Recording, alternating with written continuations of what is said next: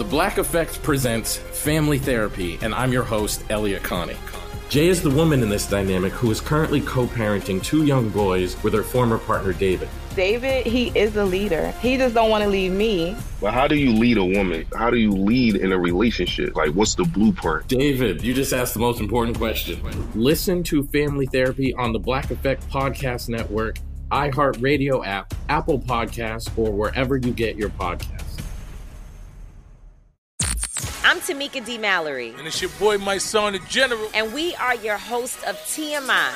And catch us every Wednesday on the Black Effect Network, breaking down social and civil rights issues, pop culture, and politics in hopes of pushing our culture forward to make the world a better place for generations to come. Listen to TMI on the Black Effect Podcast Network, iHeartRadio app, Apple Podcasts, or wherever you get your podcasts. That's right. Hi, this is Kurtwood Smith. You remember me from such TV comedies as That 70s Show and That 90s Show on Netflix. I'll never forget the words that my grandfather said just before he kicked the bucket. He said, "Watch how far I can kick this bucket." People ask me where I get my dad jokes from. I tell them to listen to the Daily Dad Jokes podcast. Listen to Daily Dad Jokes every day on the iHeartRadio app, Apple Podcasts, or wherever you get your podcasts. Hey guys, ready or not, 2024 is here, and we here at Breaking Points are already thinking of ways we can up our game for this critical election. We rely on our premium subs to expand coverage, upgrade the studio, add staff, give you guys the best independent coverage that is possible. If you like what we're all about, it just means the absolute world to have your support. But enough with that, let's get to the show.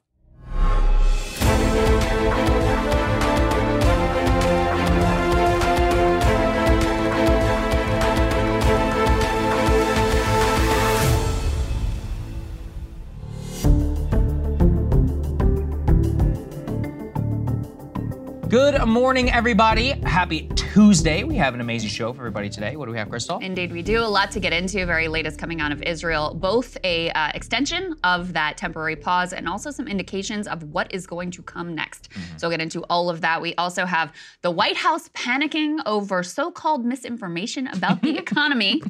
Break that one down for you. Some behind-the-scenes details about what may have transpired that triggered the temporary firing of Sam Altman before he was brought back at OpenAI. Says a lot about the future of AI and the direction that that whole industry is going in. We also wanted to dig into those violent riots that unfolded in Ireland. It's quite shocking, and some of the untold details about what may have caused that outburst of anger and violence. So we'll get into that. Also, AIPAC apparently extremely desperate to get Rashida Tlaib out of office. You now have multiple candidates who say that they have been offered $20 million to fund a campaign against Rashida Tlaib coming from AIPAC-affiliated donors. So break that down for you. I've also got some news about what's going on at the RNC, not looking good in terms of their finances. Maybe they should talk to those other donors since there seems to be a lot of money flying around. And George Santos is going ham on his colleagues. He's going out with a bang. Yeah, it's sort of a Madison Cawthorn kind of vibes on this one. Maybe he's telling the truth this time, okay? This might be the most believable thing he has ever said. With all of that, though, before we get to that, we have our excellent merchandise that's currently on sale for the holiday season. We've got these cozy socks, which I wear all the time. But, of course, we've got the sweater, we've got the ornament, we have the travel coffee mug, all of that, if you will, all of it available on shop.breakingpoints.com or at a link just from our website. And at the same time, as a thank you for everybody, and I know it's the holiday season, and this also includes existing premium subscribers who would like to gift a subscription. We are currently discounting our yearly membership at $90 a year, so go ahead and take advantage of that. All of that at breakingpoints.com. It helps support the show, helps really our expansion efforts. We're prepping, of course, for the 2024 election, which we're kind of in the middle of. A lot more new focus groups and other new ideas and cool stuff that we're able to bring to all of you. So any of those, buying merch or signing up for membership, giving a gift, any of those really does help us out a lot over here. But with that, let's get to Israel. I also want to say shout out to Kurt, who was wearing a beautiful, that's right. You ugly actually saw one in the wild last night at Ryan Grimm's book event here in the city, and he looked fantastic in it. And it was fun to see. You know, I'm jealous because Kurt, you have a sweater before I have. I know, that's exactly what I said too. I don't even have one. It looked great on him though. All right, all right, let's go ahead and get to what is, of course, very serious news. I want to start with this, even though we do have the news about the ceasefire temporarily extended. We're going to break that down for you as well. But as a way to set the tone for this segment, we've been talking about how Netanyahu is under tremendous pressure. Basically, everyone in Israel wants him gone. He's just been trying to hold on by, the skin of his fingertips as long as he possibly can, delay any sort of accountability to try to maintain his grip on power. We now have a scoop. This is from Israeli media put this up on the screen, about the case he is making to his fellow Likud party members, Likud being, his right-wing party that he has been the head of for some time. He says he should stay in government because, quote, I'm the only one who will prevent a Palestinian state in Gaza, Judea, and Samaria, which is the name that Zionists call the West Bank. He says, I'm the only one who can withstand U.S. pressure. He goes on to say it's because he knows Biden for 40 years, which has the ring of truth because Biden is so relationship-based, very similar to Trump in that way. And I know how to manage American public opinion. Now, keep in mind that consistently from the beginning of, this outbreak of conflict, the one thing that Biden has always said is, I'm committed to a two-state solution. Afterwards, we've got to get to a two-state solution. So here you have the head of government actively admitting at this moment, not only is he not interested in peace, he is making an affirmative case that they should keep him in power because he is damn sure determined to make sure that Palestinians never have a state. So incredibly important context to keep in mind in terms of what may unfold in Gaza going forward, what the political dynamics are going to look like inside of Israel. And also, this is just thumbing the nose at the U.S. president at a time when we've provided them with unequivocal and totally unconditional support, including comments that there are no red lines for their operation here. For me, that was the biggest takeaway because it's obvious, Bibi has said it many times before, about preventing Palestinian statehood, about how the Likud party and others should actually be hopeful that Hamas remains in power because that's the perfect cudgel to say that there's no reason we should move forward with the peace process. Yeah. But I thought the fact is that he's willing to say this to his own party to try and save his own skin at the very same time that he's not an idiot. He knows we can't read or hit Google Translate. We obviously can see clearly about what is happening. Don't forget either, Crystal, we have a pretty good visibility apparently into Israeli spy networks because we had those Discord leaks. And one of the things that came out that from those classified files, which we reported on here on the show, was specifically about our visibility into Mossad and their efforts to try and thwart Bibi eventually coming back into power. So at a spy level, I'm almost certainly we're getting updates in the same way that we spied on the Ukrainians about hey, what are they actually saying to each other? And the fact that if it's now spilling out into the Israeli press about what the end state here, it just shows you how the fundamental long-term goal for Bibi Netanyahu and for the United States, and really I think anybody who is legitimately pro-Israel, is just diverging to a point where it has to be untenable. Bibi should have gone, I think, really the day after October 7th, or at the very least at the beginning of the war, to ensure real coalitional support inside Israeli society and to give anybody who's pro-Israel in the U.S. the unequivocal support that they would want. But the issue is that while they have that, with the stated goal of U.S. policy going all the way back to Bill Clinton and honestly even before that, is a two-state solution. It has remained unchanged. Actionable-wise, it wasn't a priority under the Trump administration, the Biden administration, or the Bush administration. Let's all be honest. The same with Obama. But it still remains the thing that we're all supposed to be working towards. And if he is directly opposed to the desired end state as articulated by the American president and really by the American Congress, by all of the Western allies who are supportive of him so far, then why is he currently, getting the 100% support from the U.S. Congress and from that administration? So he's putting them in a place where, look, they can beat the drum of we support Israel's right to defend himself. I think that'll last up until the end of the war. But, eventually the bombs will end. Eventually, the military campaign has to come to a close. And at that point, if they're going to, already, while they're, John Kirby has said there are no red lines. Yeah. Secretary Blinken has been like, there will be no mass expulsion from the Gaza Strip. There will be no,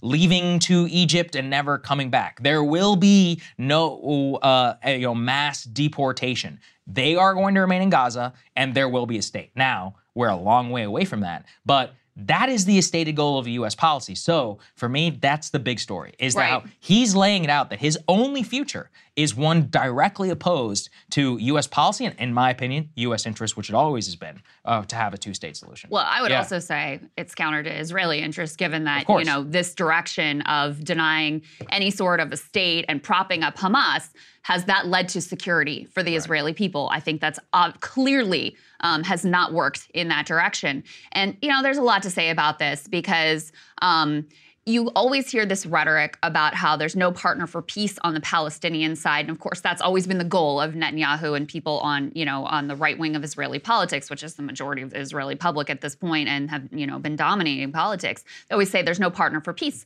on the Palestinian side. And, that has some legitimacy, even though Hamas has now at points accepted the 1967 borders. But you can look at this is a terrorist organization, like all of that. That's fair, okay? But this is pretty clear. You don't have a partner for peace on the other side either. And there is such a fantasy version of Israeli politics that gets articulated by American politicians and American press. This is not a surprise. This has been Netanyahu's goal for years and years and years. He's stated it plainly. The continued expansion of settlements in the West Bank. Just ask that settler that Isaac Chotiner interviewed that we covered here in the show. And she said, the settlements are because we don't want a Palestinian state. And she goes on to say, it's very simple to understand. It is very simple to understand because the more you expand those illegal settlements, the more impossible it makes it to ever envision a Palestinian state. The more you build up Hamas and the more you keep the Gaza Strip and the West Bank separate, the more that you make it impossible to have a Palestinian state. That has always been the goal of Netanyahu. That has always been the goal, even more so, of his coalitional partners who are, in a lot of ways, this is something that Daryl Cooper of Martyr Made says. Yes. The right wing of Israeli politics has always been more honest, honestly, than the left wing or liberal part of Israeli politics. They're very upfront about this as a settler colonial project. Very upfront about, what we ultimately want to see is Gazans expelled from the Strip and a final solution for us to take back all the land. They're quite upfront about their goals. And here in the U.S., American politicians just put their thumbs in their ears and pretend like they're not hearing it and pretend we still live in this fantasy land of the Oslo Accords and a quote unquote peace process. Yeah, so that's actually, I think the big problem is most Americans, as usual, have a Disney-fied version of basically anything that goes on abroad. Yeah, if you want to look to what's going on in Israel, maybe you should ask people who live in Israel. If you actually want to go to Israel, you maybe shouldn't go on an AIPAC guided tour or your birthright. Sorry to break it to you, just going on birthright doesn't mean you actually know that much. You probably should spend some time there. Now, I'm not claiming to be an expert, but I spent a decent amount of time, and I actually know people who live there and also have spoken to pretty wide array. And then also you look to people who have spent years and years of their life, and what quickly emerges is a very dynamic, complex, politically very split, even religiously split in many cases, and ethnically split society, which is why it is always so difficult to describe Israel as a single polity. It's both a Jewish state, it's a sovereign state, it's an economic miracle, but it's also a security nightmare, at least for the United States and for the Israeli people. So to break it down, really, I think this is what Daryl also brings out from the Martyr Made podcast, is he's like, look, the biggest issue is that you have these very small factions of the Israeli right and of the Palestinian right who have always at every turn resorted to violence at critical moments to derail the peace process and inflame the tensions. And that is a deeply unfortunate reality. And it reminds you of the power of these single incendiary, even fringe eras of society, which are able to use this violence to then flare things up to a level where they make it politically impossible. You can also read the Hamas attacks in that same vein, which is Hamas and the Palestinians were realizing, and the PA, everybody was open and honest about this, that the Abraham Accords and the normalization of relations between the Gulf Arab states and Israel was an existential threat because it meant that the Arab states would no longer even pretend that Palestinian statehood was a political priority for them. So what did they do? They carried out this heinous political attack. They inflamed the tensions of the Gulf monarchies and of the actual populations, which are way more pro-Palestine. And let's be real, pro-terrorists than the actual Gulf monarchs. And so now the monarchs are stuck in a place where they're like, we can't normalize relations. Our people hate you. And so to have them in a scenario where they're normalizing relations and there's like bilateral agreements and all that stuff, not even just in secret, but out in the open, impossible now, probably for a generation at this point. So you have to always remember like what the meta context of this is, and that's where moving towards a Palestinian statehood, and at least if you wanted to make that the goal, I think you would conduct your military operation very, very differently. And same with the U.S., part of why we are just stuck in such a rock and a hard place between our domestic political support for Israel and the geopolitical reality of what the future on the ground there is going to look like. You can't lock people in a cage for decades and think there's not going to be some sort of response. And there have been attempts at, everybody always said, oh, where's the nonviolent Palestinian resistance? I mean, there have been real attempts at that. The Great March of Return that happened that was met with, sniper fire and people being killed and massacred and their legs shot. That was a genuine grassroots attempt in Gaza at nonviolent resistance. And so you can't think that you're going to lock people in what has been described by many as an open-air prison and what has been described by some as a concentration camp and think that there's not going to be a response. Now, as to the U.S., and I do want to get to the immediate news here in a minute, Biden likes to feign, they're leaking to the press, oh, they're really trying behind the scenes, like he's really pressing Bibi and he's giving him a hard time about X and Y and Z and trying to push more aid and et cetera, et cetera. This leak also reveals that any sort of gains that have been made here in terms of the hostage deal and the temporary ceasefire, this didn't have anything to do with us. This was all because of domestic political pressure and the grassroots movement and the energy of the families of the hostages and the pressure that they applied from day one saying, hey, my family members are in Gaza and we have to bring them home. That's what he was responding to. And then the other piece of this is, all this feigned impotence. Like, oh, well, we asked him really nicely, like, we're really trying behind the scenes. Yeah, but you're not willing to do the one thing that would matter, which is to say, no, you're not getting our weapons. You're not getting our money. We are going to, we're not going to provide you endless diplomatic cover at the UN unless you conduct this operation in a way that is consistent with trying to achieve Palestinian statehood and with trying to achieve the minimal amount of civilian casualties possible. But, instead, the not just the words, but the deeds have been no red lines and unconditional support. The Intercept had a piece about how we lifted all the restrictions on our weapons stockpile. There's normally a process that involves, real supposed careful determination of what weapons goes to whom, trying to ensure that they're not going to be used against civilians. All of that completely lifted in this conflict. Let me go ahead and get to the very latest in the news. As I mentioned now a couple times, there has been, put this up on the screen, a 2-day extension of the ceasefire as additional hostages are released. Qatar said mediators had secured that deal to prolong the temporary truce by 2 days. The U.S. is welcoming that extension and said it would like to see the pauses extended further beyond the additional 2 days. You guys will probably remember the deal here. It was initially 50 hostages for 150 Palestinians who were being held in Israeli prisons. For every additional 10 hostages that Hamas was able to locate and release, they were going to extend the pause for an additional day. The hostages, they go on to say here, releases have received near wall-to-wall media coverage inside of Israel, while thousands of Palestinians have gathered each evening outside of Ouster prison between Tel Aviv and Jerusalem, letting off firecrackers to celebrate the prisoners' release and bolstering Hamas's political standing. So this is the absolute focus of attention right now in Israel. But again, to this question, the U.S. is getting a little uncomfortable, you might say, with the level of civilian death and atrocities that have been committed here. And so there's a push for let's extend the ceasefire as long as possible. But the Israelis are very clear that this is not the end of their bombing campaign. Israeli Defense Minister Yoav Gallant, go ahead and put this up on the screen, says that it will be bigger. The fighting, when it resumes, will be bigger and take place throughout the Gaza Strip. Quote, the enemy will meet first the bombs of the Air Force and after the shells of the tanks and the artillery and the scoops of the D9 bulldozers and finally gunfire of the infantry troops. We will fight in the entire Strip.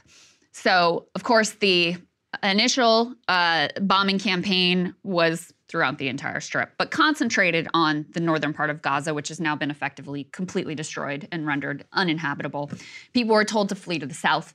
They're now being told to move to what is a very small part of the south for this expansion, planned expansion of the bombing campaign, as they've now said, Hamas leaders have moved to the southern part of the Strip and located in Khan Yunis. So that is the plan for the military campaign going forward. Effectively no end in sight as far as they're concerned. Yeah, that's right. And this just kind of brings us back to what we're talking about in terms of the political realities of the future. If we can put the next part, please, up on the screen. Can the Palestinian Authority really govern Gaza after the war? This was written by Stephen Erlinger. He's a fantastic reporter. I've followed him for many, many years. He's a foreign correspondent, currently working over at the New York Times. But what I think he hits on correctly is that Abbas, the PA, have never had less political legitimacy than at this time. That the goal from 2005 onward to establish the PA as a legitimate governing authority, mostly propped up by the United States and the international community, not really by the actual Palestinian people, and then docilely accepted-ish by the Israeli government, has actually made it so that the entire generation that's grown up under them feels as if they are not advocating for their interests and are instead either puppets or props of the West and or docile companions of the Israelis, which I can understand. I was going to say, I don't think they just feel that way. I think that is the reality. I'm only describing how they would put it in the kindest possible way. The problem, and this was the dream really of Oslo, to have legitimate political representation, and then the falling apart of that dream, 2005 really onward, has made it so that the U.S. dream of simply installing some sort of PA government over the Gaza Strip really bears any question of whether the population would accept it, because many of the Gazans who now have been through this horrific ordeal, and while they may not support Hamas, and in fact, there's a lot of indication about Hamas support and all of that it's not nearly as ironclad as everybody says. Everyone's like, oh, well, they voted him in 17 years ago. I'm like, yeah, well, it's been 17 years, and they've also been rife with corruption. They've siphoned off aid for themselves. They've enriched themselves to the tunes of millions of dollars and built all of these tunnels. The population, arguably, nobody has suffered more than the actual Gazans who have lived under Hamas rule, many of whom are not fundamentalist Islamic, they're not fundamentalist Muslims either. This is a very, very different population. So put all of that aside. They are, and any sovereign nation wants legitimate political representation. Yeah. And that is just where the big question of what can operationalize the wants and the needs and the desires of these 2.2 million, which is acceptable to them and also acceptable to the international community. And it just does not appear to be what the Palestinian Authority is. And then you run into the same Iraq problem, where any authority which is deemed acceptable to the West and or to Israel is automatically seen as a puppet that will have no actual governance capability. And then people either don't show up to the elections or they support, Islamic terrorism like the Sunnis did in Iraq, and they had no legitimacy in terms of the Iraqi elections. And then the only legitimately elected Iraqi leaders end up being people who are hopelessly corrupt and can only stay in power by giving the finger to America, even though they're the ones who pay all of their bills. We ran into this with Karzai in Afghanistan and his eventual successors. We ran into this over basically every person who ruled over Iraq all the way up until today. I think we're running into the same problem right now with Palestine. The PA basically cooperates with the Israeli security. And so in the West Bank, where you have, repeated settler incursions and violence pushing Palestinians off their land, and the people who are supposed to represent there are nowhere in sight to protect them from this. Like, of course, how are they going to feel about that? And so you do have this dichotomy of, you'll see some polls that are like, oh, Palestinians overwhelmingly support Hamas. And then you'll see other indications, as you're pointing to, Saga, that's like, actually, no, they're very frustrated with Hamas because of their failures of governance and just like basic, ability to live your life and, be able to get food and a job for your family, et cetera. Well, those are basically their only two political options, putting aside a lot of smaller parties. So you've got either Fatah, which is, the PA and is effectively an Israeli collaborator, or you've got Hamas. I thought this article was really interesting because they actually talked to Palestinians about how they view the political situation. They spoke with a housewife, a 30-year-old housewife from Ramallah, that's in the West Bank, asked if the Palestinian Authority could run Gaza. She said, absolutely not. The PA is just sitting, she said, with many years without elections. The one who does for the people should be in charge of the people, she added, referring to Hamas. They also talked about, the reason that Hamas gained support. Because if you look at, support for violent resistance versus, more moderate forces throughout Palestinian history, what you see is when peace is being negotiated and it's a legitimate possibility, you see support for the armed violent resistance plummet when there's an actual prospect of real peace. So this article points out the failure to reach a negotiated peace has made the other obvious alternative, that of armed Palestinian resistance to Israeli occupation, more acceptable and popular. Go on to quote a moderate Palestinian who is the president of Al-Quds University. From the Palestinian point of view, he said, October 7th looked like a miracle. This fortress Israel suddenly seemed vulnerable. This professor goes on to say that he abhors the violence that was perpetrated, but was clear about the impact. Who is Palestinian leadership now? It's Hamas, like it or not. At the moment, Hamas is seen by Palestinians as the foremost representative of Palestinian interests. And why? Because no one else is. The PA does not figure in people's minds. Another prominent Palestinian pollster said in his latest survey, not yet published, 66% of Palestinians in the West Bank regard the PA as a burden. These are the people that we want to put in charge of everybody. Right. Everyone already hates them. Some 85% want Mahmoud Abbas, who is the head, to resign, and that means more than 60% of his own rank and file in Fatah want him to go. So what they're saying is that one of the only possible, potential political solutions would be an agreement to disarm Hamas and actually bring them in as part of a more legitimate governing coalition, because the PA has no legitimacy whatsoever, and that's all that is left.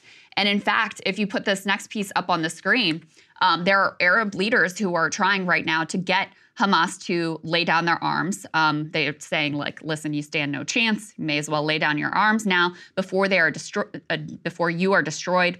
And they also suggested that should Hamas disarm, they could join the leadership of the PLO as a purely political party. So this is an active conversation. There's one other piece, Sagar, that I want to mention before I get your reaction to all of this, which is, a lot of people say, who could be the, who could be the head? Who has legitimacy among the Palestinian people? Who's a possible leader here? And the person that I keep seeing brought up is Marwan Barghouti, who is right now being held in Israeli prison because of his involvement with the Second Intifada. But this is someone who has, unlike Mahmoud Abbas, he is not Hamas, and he has widespread support and legitimacy among the Palestinian people. So if you're actually serious about a potential, post-war government, he would seem like a logical potential choice. The problem with all this is it makes sense on paper. And if you were to ask me how this will eventually end up decades from now, it'll probably look like this. The issue is that through all of human history, it's the bitterest pill on earth to swallow, to look a man in the face who's tried to kill you and who ordered people who you know's death. And the only really way to get there is a ton more death. And I don't condone it, but that's the reality. For the Israelis to accept something like that, they are going to have to go through a brutal occupation regime. They're going to have to exhaust every other possibility. We would have to effectively force it. We would have, even if we force it, I'm not sure they could accept it at this current moment, or even in the next year or even 2 years. The memories of October 7th are just going to be too big to swallow. But 20 years from now, in the same way the U.S. commanders who spent their entire careers trying to kill the Taliban eventually found, imagine, an insane situation where you have the commander of CENTCOM, whose entire job was to kill Taliban, then on the phone with the Taliban negotiating an exit from Kabul. That's a surreal moment, but honestly, that's mostly how those things end up. Even in the First World War, if you ever look at any sort of negotiated solution where you don't have unconditional surrender, it just takes millions and millions of people to die for people to even entertain the possibility of sitting across from people who have tried to kill you in the past. Obviously, that's really unfortunate. However, though, in the same way that those those conflicts were easily foreseen as how they would eventually end up. This one also just seems very, very obvious to me. It just seems that politically it's going to be incredibly difficult. It would take America to force it, and it would take Israel honestly suffering a tremendous loss, either in soldiers or in economic costs, and possibly both, before they could entertain it. And of course, Netanyahu would have to be long, long gone before you could get to it, which is part of why I think it's, it's even worse, because you just know how much of a Gordian knot that this is going to remain, and around, I think, all of international politics for honestly decades to come. Well, I don't see how it can end. Unfortunately, I agree with you that it seems impossible to imagine that out of this we actually get a peace process, we actually get a two-state solution and rights for Palestinians. But there's also no doubt in my mind that even if you just care about security for Israelis, that's the direction things should go in, because you can't keep people locked up. You can't keep them in this apartheid system in the West Bank with settler violence and continued incursions on their land. You can't keep the indefinite blockade. You can't keep destroying them and mowing the grass in these horrific wars and think that this is going to provide peace and security for your own people. At the same time, there's new reporting about internal dissent within the White House about the way that they have provided unconditional support to Israel, both publicly and through their actions, as we were saying before. This was a really interesting and revealing piece of reporting. Put this up on the screen from the Washington Post. They start off by talking about how earlier this month, a group of about 20 distressed White House staffers requested a meeting with Biden's top advisors. The diverse group had three main issues they wanted to discuss, and this was with White House Chief of Staff Jeff Zients, Senior Advisor Anita Dunn, Deputy National Security Advisor John Feiner. They wanted to know the administration's strategy for curbing the number of civilian deaths, the message it plans to send on the conflict, and its post-war vision for the region. The aides, they say, listened respectfully, but participants felt that they fell back on familiar talking points and basically did nothing to alleviate their concerns in this private meeting. There's some interesting details here about why Biden has gone in the direction that he's gone, and it harkens back to what Bibi was saying about, hey, I've known this guy for 40 years. I can control him. Don't worry about it. That's why you got to keep me in place. Biden went and visited Israel back in 1973 and met with then Prime Minister Golda Meir. And at the time, Israel was a very different state politically. It was basically left-leaning. It was, much less of a sort of military behemoth than it is now. Now it is this incredibly right-wing state with the occupation more vicious and brutal than it's ever been. But he still has this nostalgic view of his trip there and meeting with Golda Meir. So that's part of, it's classic Biden, right? That's part of why. I'm laughing, but it's not funny. Yeah, right. Yeah. He has not updated his view since 1973 is basically the view that you come away with. Biden aides are admitting that this is kind of a disaster. The division inside the White House is to some degree between Biden's senior longtime aides, they say, and an array of younger staffers of diverse backgrounds. But even top advisors say they recognize the conflict has hurt America's global standing. Quote, we are taking on a lot of water on Israel's behalf. So even the people who are most inclined to back Biden's support of this war on Gaza, even they know this has been really bad for us. And there's one other piece here that I wanted to lay out that got a lot of attention. You guys might remember Biden called into question the death counts coming out of Gaza and, really trying to undermine the idea that there has been just mass civilian death in this indiscriminate bombing campaign, including 70% women and children who've been killed here. Apparently, he has, they say at times, wrestled with his own emotions regarding the war. On October 25th, he voiced skepticism about that Gaza death toll. He says, I have no notion about that the Palestinians are telling the truth about how many people are killed. The very next day, Biden met with 5 prominent Muslim Americans who protested what they saw as his insensitivity to the civilians who were dying. All spoke of people they knew who had been affected by the suffering in Gaza, including a woman who had lost 100 members of her family. And he appeared to be affected by their account. He said, I'm sorry, I'm disappointed in myself. He told the group, according to 2 people familiar with the meeting, I will do better. Meeting was supposed to be 30 minutes, ended up lasting for an hour. So even behind the scenes, even he admitted that he was wrong to call into question the rate of civilian death that is unfolding in Gaza. Well, I mean, the thing is instead of trusting the Gaza Health Ministry or any of that, we have just looked to what Israeli sources are saying. And the Israelis are like, yeah, it's between 10 to 20,000.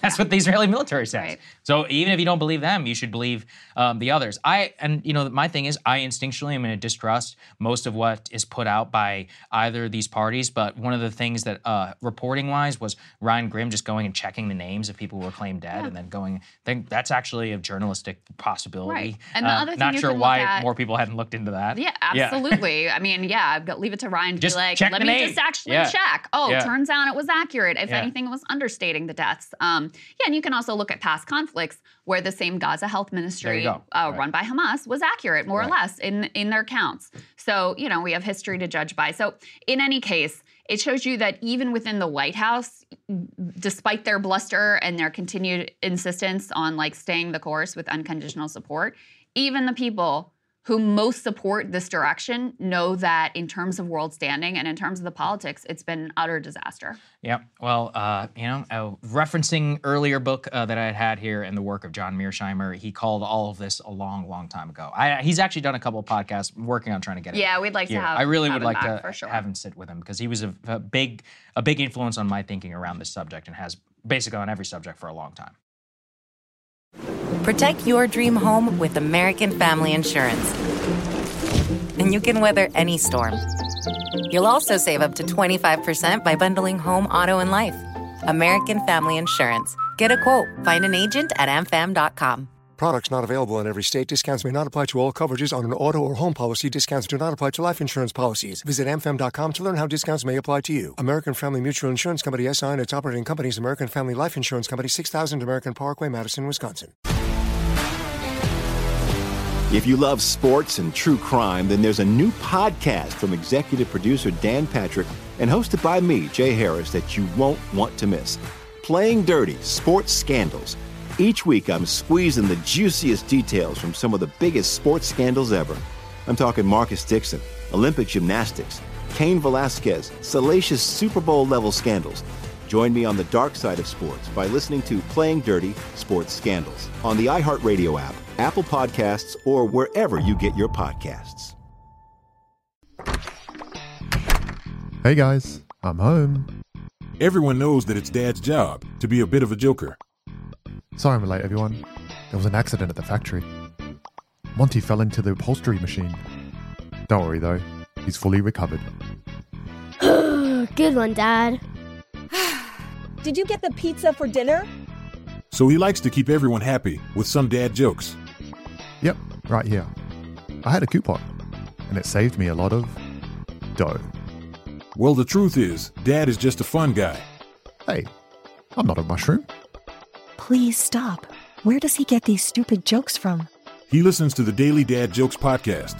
Oh, great. More dad jokes for me. We've delivered over 15,000 jokes to over 3 million listeners, and man, the postage fees are killing us. Listen to the Daily Dad Jokes podcast every day on the iHeartRadio app, Apple Podcasts, or wherever you get your podcasts. So at the same time, we wanted to give you an update out of Vermont. You may have been following the story already. Put this up on the screen. A suspect has been arrested in the shooting of 3 men of Palestinian descent. This occurred near the University of Vermont. That suspect has already now pled not guilty to the shooting. 2 of the victims here are in stable condition. The 3rd is being treated for more serious injuries. The suspect who was arrested is named Jason Eaton. He is 48 years old. Made his initial court appearance. This is now being investigated as a hate crime. The FBI and the Bureau of Alcohol, Tobacco, Firearms, and Explosives are assisting Vermont authorities in that investigation. And basically what happened here is these 3 men who are from Palestine, from the West Bank, they were actually out walking in Burlington. They were going to one of their grandmother's house for Thanksgiving dinner. They'd gone bowling. They were just coming back. 2 of them were wearing the keffiyeh scarves. which are synonymous with Palestine and with the Palestinian liberation struggle as well. So they were easily identifiable as Palestinian or Arab. They were speaking, they said, a mix of sort of Arab and English. And this person came out and shot them. Yeah. We now have a little bit of details about, I mean, everybody goes and scrapes the social media accounts to see what they can figure out about who this person is and what possible motive you could potentially discern here from their actions. Put this up on the screen. In a now locked account on X, Jason Eaton described himself as a radical citizen who patrols democracy, misspelled with a K, and capitalism for oath creepers. His banner image features bold text saying, "Libertarians want trans furries to be able to protect their cannabis farms with unregistered machine guns." Okay, I don't know what to make of any of that. His archive posts are apparently a little more moderated. He's got a lot of criticism of the IRS and the Fed, describes himself as a libertarian, expresses support for both Democratic and Republican lawmakers. He also had a Substack. The one that remains up there is apparently some long dissertation on how restaurants can keep dishwashers employed. But there were a lot of previous Substack posts that were apparently deleted. Some of them were anti-vax. There was one that was titled Thought Crime that Vice describes as an anti-vax screed that labels COVID-19 as a government conspiracy. The scale and the scope of this operation was next level, he wrote. They also were able, the Daily Beast was able to talk to his mother. And there were a lot of headlines that were all about like, oh, his mom says he's a great guy, which was, not a great way to lead these pieces. But anyway, she said they just spent Thanksgiving together, saw nothing amiss with her son, made no reference to the Israel-Hamas conflict, which has, of course, been sharply polarizing. But she did say that he had struggles with mental health in the past and described him as a, quote, very religious person who regularly reads the Bible and finds connection to various religious figures. So that's kind of everything we know at this point. That's what we know. I mean, we don't yet have a motive that has been released by Burlington PD. Really what struck out to me, Crystal, is everything about this, and we were actually funnily talking about this before the show, anytime you're in a position like this, you're kind of a magnet for schizophrenia. I can't tell you how many times I've received scribbled dossiers in the mail and other things with delusions of connections. And, I've seen it all from QAnon to others. And really what stuck out to me was this quote, religiously reads the Bible and finds connections to various religious figures. Nothing wrong with that per se, but it's also a textbook symptom of schizophrenic or schizophrenia type behavior. Especially when mom says he's got mental exactly health when issues. The mom says you have mental health issues. Maybe he's been undiagnosed, but belief in conspiracy, the ramblings, unable to hold a job. If he indicates he was a dishwasher and the best way to treat them. These are exactly the type of people who float at the fringes of society. He was actually a financial consultant in some way, and so he was giving advice to business owners in that Substack post. He wasn't coming from the perspective of the dishwasher. I don't know. I didn't read the post. That's just how it was characterized in this piece. But,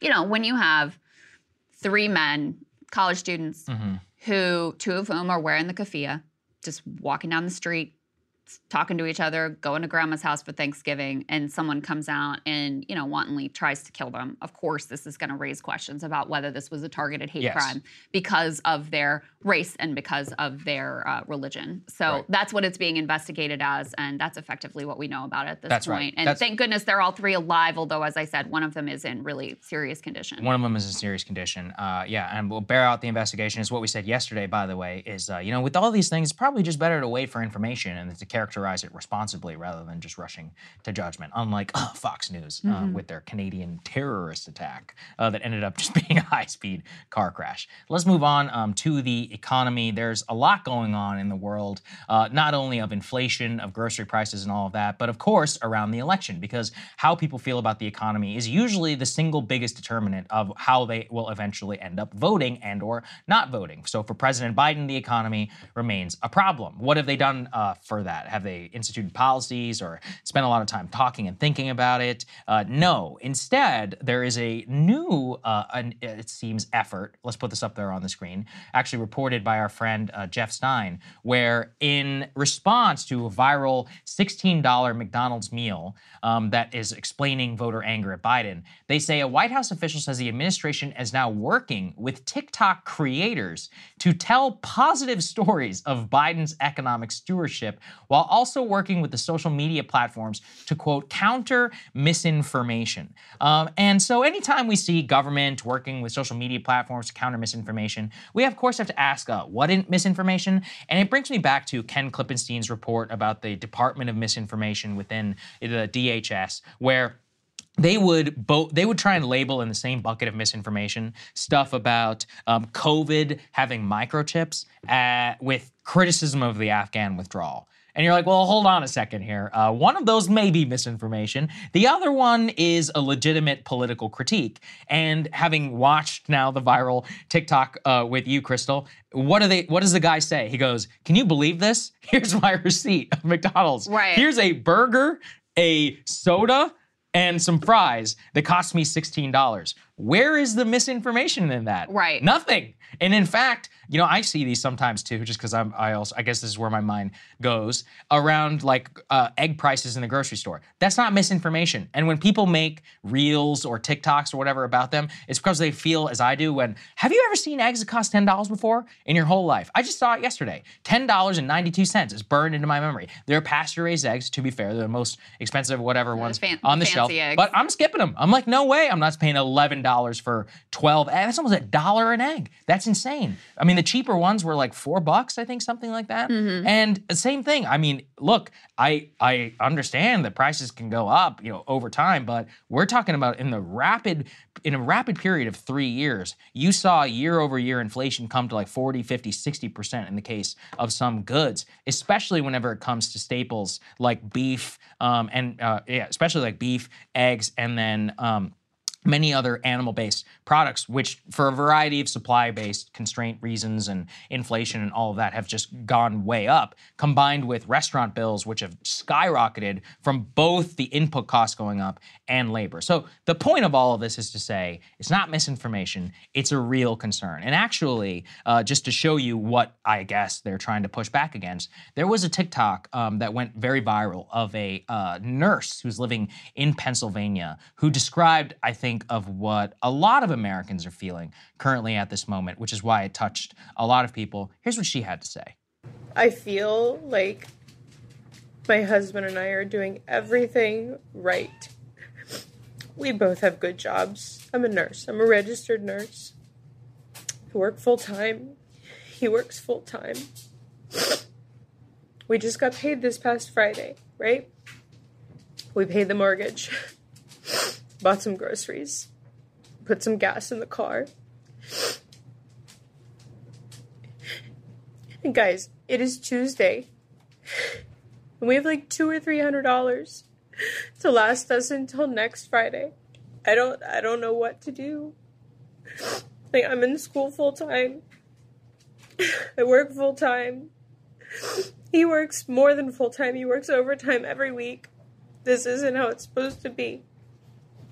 Growing up, we were told, go to college, get a degree, work to support your family.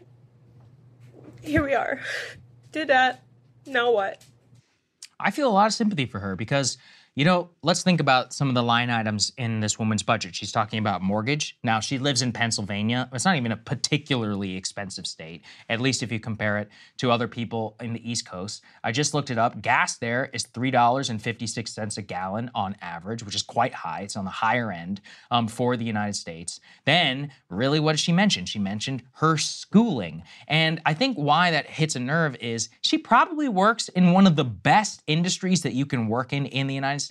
Nursing, there's a shortage of nurses right now. They get paid all kinds of money. And what she's talking about is, I'm going to assume on her part, her and her husband, a six-figure income, 2 working adults. And I think it just bears really out the entire 2-income trap that Elizabeth Warren wrote about a long time ago, but of runaway inflation cost for housing, for schooling, and then food. And you put those three cores of society together, and you get a breaking point of like what that woman felt like. And again, why it went off and took viral is I just think millions of people feel exactly the same.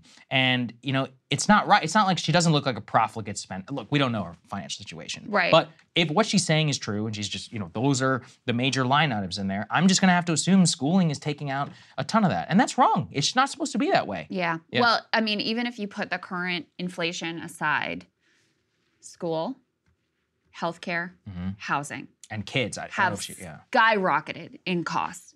And those are like the basic bedrocks of feeling like you have a stable, potentially middle class life.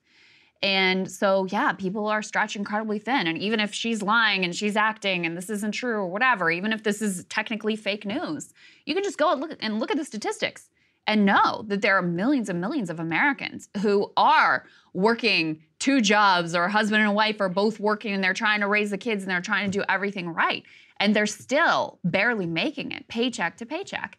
And, you know, to get back to Jeff Stein's piece about the $16 McDonald's meal and the White House effort to combat misinformation about the economy, et cetera, it really gets to this core debate of like, are Americans, what is the reality of the economy? Are Americans being influenced by social media to think it's really bad? Or is there something real here? And if you just look at the course of the Biden administration, and I've said this a million times, but let me just say it again. At the beginning, some relief gets passed for COVID. If you look at the statistics in terms of during the COVID period, when you had this much larger social safety net that was erected, and you had child tax credits going out, and you had direct checks going out, and you had beefed up unemployment insurance, et cetera, guess what? Those things really helped people. The student loan debt pause, those things really, really help people. And the story of the Biden administration has been deconstructing all of that social safety net. So is it any wonder then that people then look and say, I'm doing worse off now? Of course you are, because all of the things that were helping you and that were bolstering your income and giving you a little bit extra in your savings account, all of those things are gone. And in addition, prices have gotten much higher. So to me, I'm like, it's no mystery. And I'm sure you can find things that are inaccurate that are being told online about the economy, et cetera, but there's a reason why people feel the way they do. And it's not because they're crazy or because they are brainwashed. And in fact, you know, we have this piece that we can show you of some of the numbers here. Americans are getting very close to maxing out their credit cards. Because this is one of the mysteries is people say, oh, well, we know that they're really like, they're lying about the economy or they're fooled about the economy because they're still spending a lot of money. Well, perhaps this will help you solve the mystery. They're racking up a lot of debt to continue to spend that money. American borrowers are getting closer to maxing out. This is per the Wall Street Journal. They say all of this highlights that some American spending habits might not be sustainable, at least when it comes to their credit cards.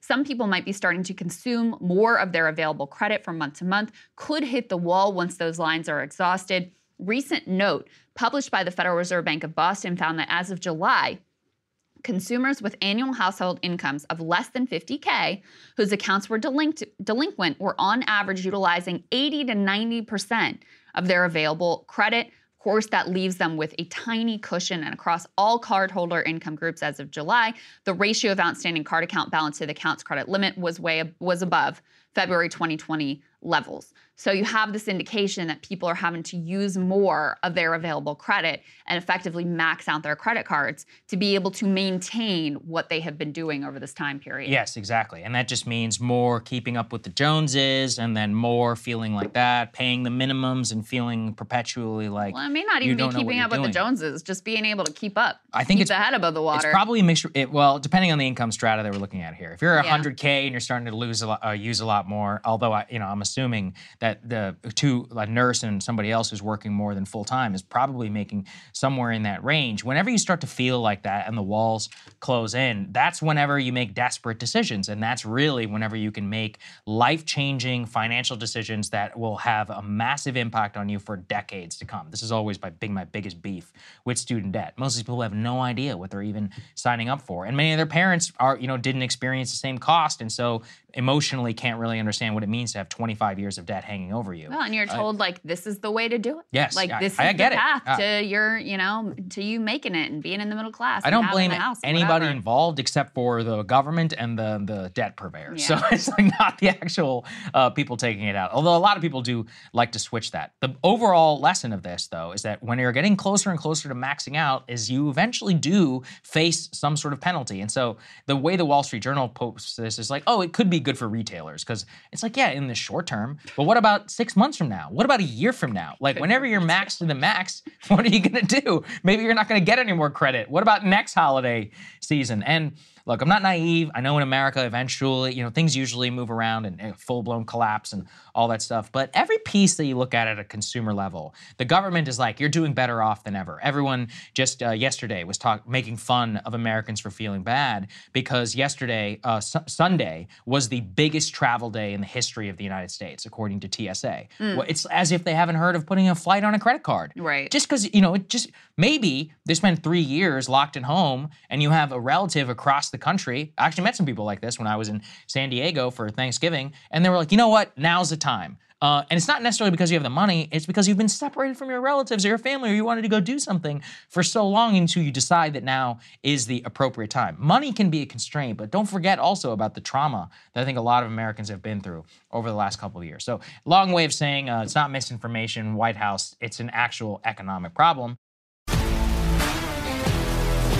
If you love sports and true crime, then there's a new podcast from executive producer Dan Patrick and hosted by me, Jay Harris, that you won't want to miss. Playing Dirty: Sports Scandals. Each week, I'm squeezing the juiciest details from some of the biggest sports scandals ever. I'm talking Marcus Dixon, Olympic gymnastics, Cain Velasquez, salacious Super Bowl-level scandals.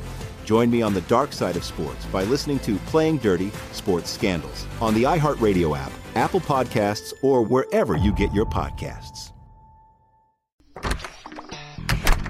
Hey guys, I'm home. Everyone knows that it's Dad's job to be a bit of a joker. Sorry I'm late, everyone. There was an accident at the factory. Monty fell into the upholstery machine. Don't worry though, he's fully recovered. Good one, Dad. Did you get the pizza for dinner? So he likes to keep everyone happy with some dad jokes. Yep, right here. I had a coupon, and it saved me a lot of dough. Well, the truth is, Dad is just a fun guy. Hey, I'm not a mushroom. Please stop. Where does he get these stupid jokes from? He listens to the Daily Dad Jokes podcast. Oh, great. More dad jokes for me. We've delivered over 15,000 jokes to over 3 million listeners, and man, the postage fees are killing us. Listen to the Daily Dad Jokes podcast every day on the iHeartRadio app, Apple Podcasts, or wherever you get your podcasts. Something that makes me crazy is when people say, well, I had this career before, but it was a waste. And that's where the perspective shift comes, that it's not a waste, that everything you've done has built you to where you are now. This is She Pivots, the podcast where we explore the inspiring pivots women have made and dig deeper into the personal reasons behind them. Join me, Emily Tish Sussman, every Wednesday on She Pivots as I sit down with inspiring women like Misty Copeland, Brooke Shields, Vanessa Hudgens, and so many more. We dive into how these women made their pivot and their mindset shifts that happened as a result. It's a podcast about women, their stories, and how their pivot became their success. Listen to She Pivots on the iHeartRadio app, Apple Podcasts, or wherever you get your podcasts. Let's move on to the next part here, a topic I know so many of you are so interested in. Let's put this, please, up there on the screen. An indication at the very basic level, and a lot of what we'll actually talk about today, about economic feeling and others, is housing. And the housing market right now is just the worst of all worlds. You have high prices and high interest rates. You have also a feeling for a lot of people of being trapped because home sales have now fallen to a 13-year low in October, the lowest, since 2011. And from these economic forecasts, what you're seeing is that while there has been a slight dip in price, high rates have predominantly had the effect not of pushing down prices, but instead of locking homeowners in to where they currently are and refusing to move. This has a lot of issues. One, if you are in the entry of the housing market, there's probably never been a worse time to try and buy a house with a high interest rate and with a high price. Two, so you decide to rent a couple more years than you would have in the past if you had the down payment and the ability to buy. Well, what does that do? That causes rent inflation to continue to go up. And lo and behold, every single time you look at the CPI, rent and housing inflation remains one of the top drivers of the overall consumer price index. So the housing, crunch, both at a price level in terms of the inability to sell, and then the massive pressure on the rental market, combined with, if you're a developer right now, why are we building a house exactly if I can't sell it? And if I, have to pay 8% interest on my construction loan? So you have a supply crunch, a rent crunch, and a housing crunch, all wrapped in to the same time. I honestly think this is like on par with this 1970s, level stagflation, where at that point it was unemployment that was getting all the attention. But here, housing just floats under the rug. People just don't talk about it as much. And yet we have seen a tremendous amount of audience interest, because I think this is probably at the top of so many of your heads, especially if you're younger. For a lot of the boomers, they've got what they need. But, and I guess that's why cable news and others would ignore it. And if you're rich, none of this really applies to you. But if you are even upper middle class or lower, you're having a tough time out there right now trying to buy a house, especially with average home price in a major metro area has crossed $500,000. I'll never forget that poll that we looked at that was like people were praying for a housing crash because they were like, how else am I ever going to afford a house? And instead, you've had the worst of all worlds. Mortgage rates have gone way up and housing prices have still gone up. And so, the market is just completely frozen. Rents are still wildly expensive, and people just feel like, I will never be able to make it. This will never be sustainable. I will never be able to be in like a stable position as a homeowner building something. And that's why I put this next piece up on the screen. You have so many people saying in a new Wall Street Journal poll that the American dream is dead. It's slipping out of reach. Fewer people believe that anyone who works hard can get ahead. Only 36% of voters in this poll say that the American dream still holds true. That is way fewer than the 53% majority who said that just back in 2012 and the 48% who said it back in 2016 in similar surveys asked by a different pollster. There was also a Wall Street Journal poll last year that asked whether people who work hard were likely to get ahead, and some 68% actually said yes, nearly twice the share as in this American Dream poll. Now, those are slightly different questions, but it shows you still there has been a deterioration even in the past year. The American Dream, they say, seems most remote to young adults and women. Some 46% of men were actually like, okay, yeah, American Dream's still real. Only 28% of women said the ideal of advancement for hard work still holds true, as did 48% of voters age 65 or older, but only 28% of those under age 50. And I would be curious to see, under age 30, what are those numbers? I bet it's even lower than 28% who feel like the American Dream is still even a possibility. Yeah, so to have it just flip completely in the span of not even a single generation, but really in a decade is one of the more profound economic stories of all American history. There have been very few as transformative times as we're in right now.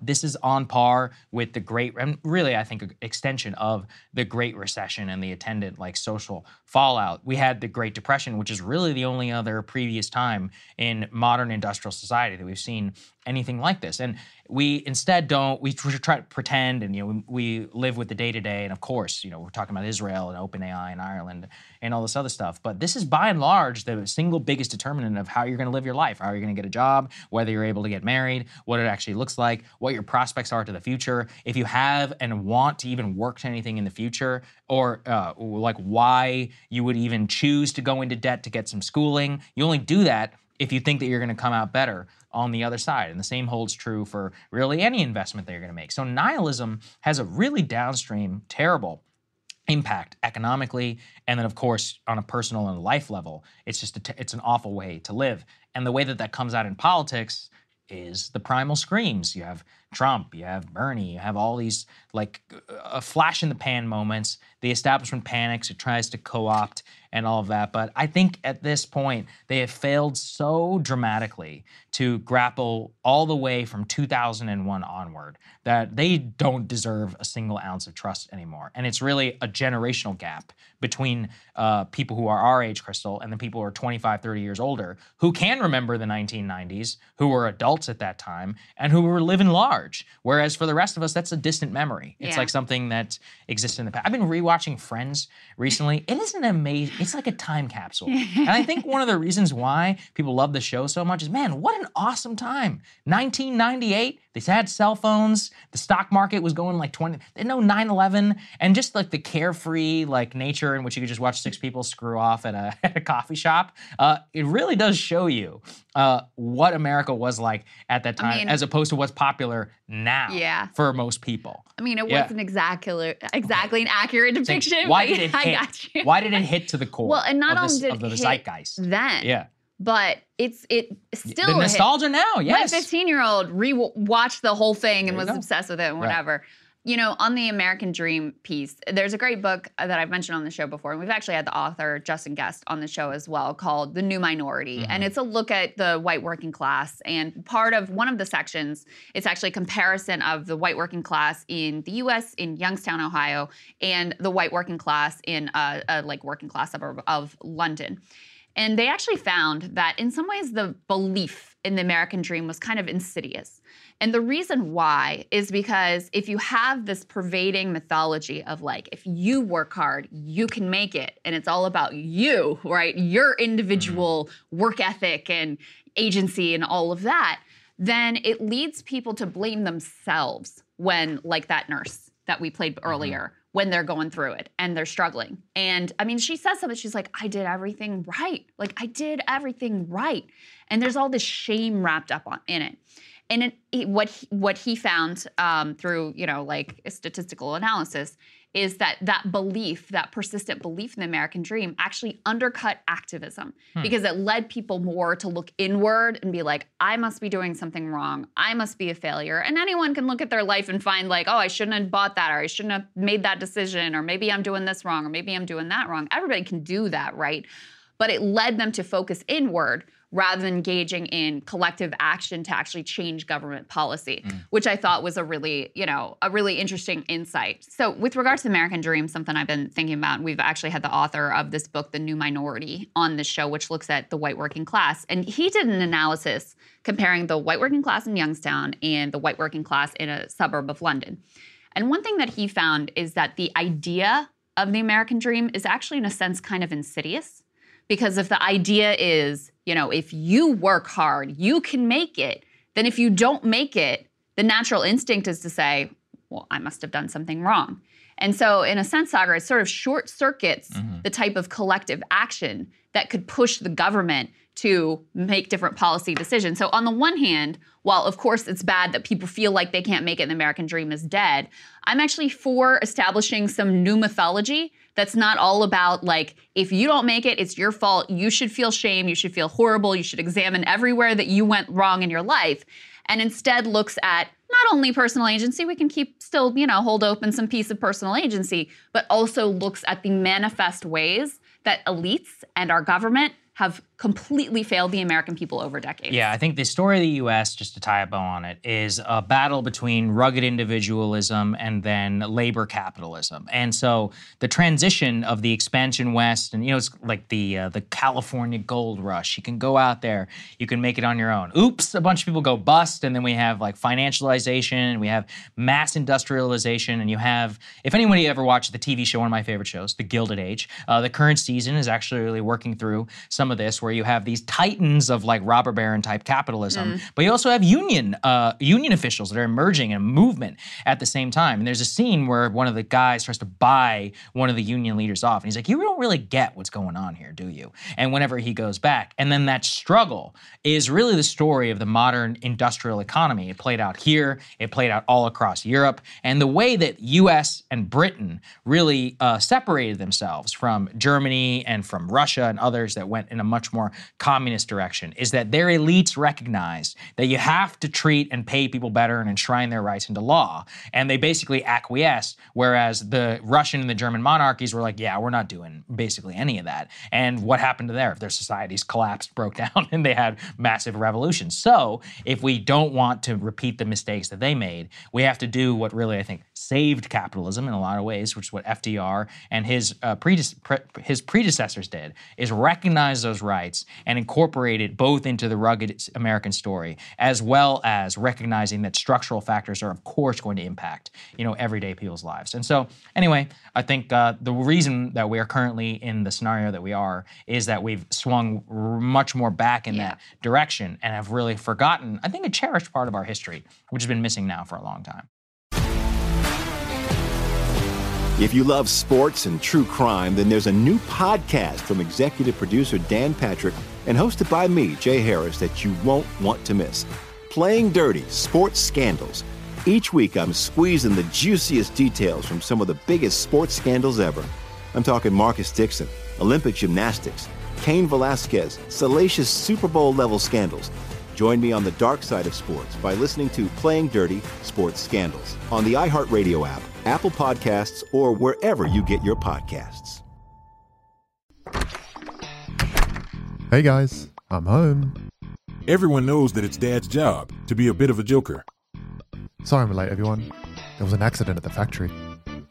Monty fell into the upholstery machine. Don't worry though, he's fully recovered.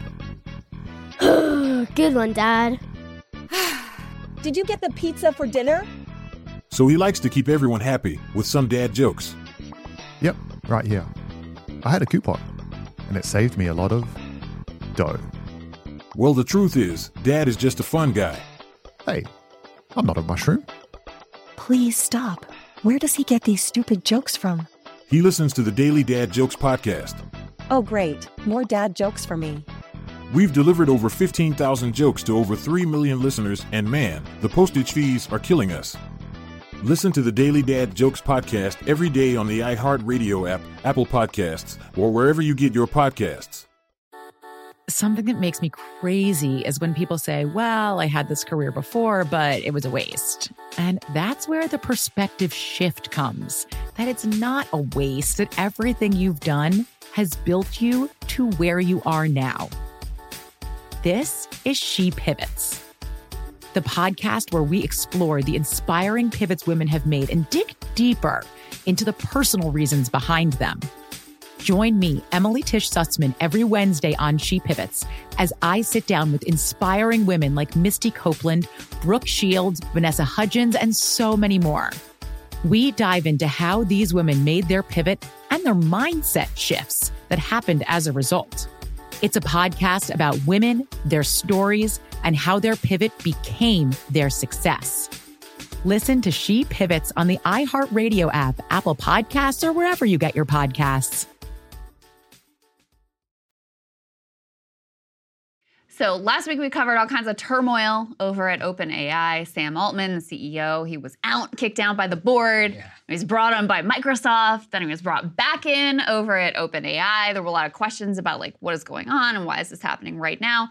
Reuters got a look at a potential reason for why this action was taken at this moment. Let's put this up on the screen. So they say ahead of OpenAI CEO Sam Altman's 4 days in exile, several staff researchers wrote a letter to the board of directors warning of a powerful artificial intelligence discovery that they said could threaten humanity. This was according to 2 people familiar with the matter. That's what they told Reuters. That previously unreported letter and AI algorithm were key developments before the board's ouster of Altman, according to those 2 sources. So OpenAI declined to comment, but they did acknowledge in an internal message to staffers a project called Q-Star. The OpenAI spokesperson said the message sent by a longtime executive alerted staff to certain media stories without commenting on their accuracy. Some at OpenAI believe that Q-Star could be a breakthrough in the startup's search for what's known as artificial general intelligence. One of the people told Reuters, OpenAI defines AGI as autonomous systems that surpass humans in most economically valuable tasks. So we have a lot of details about what this alleged breakthrough is, or even, additional reporting about whether this is in fact accurate.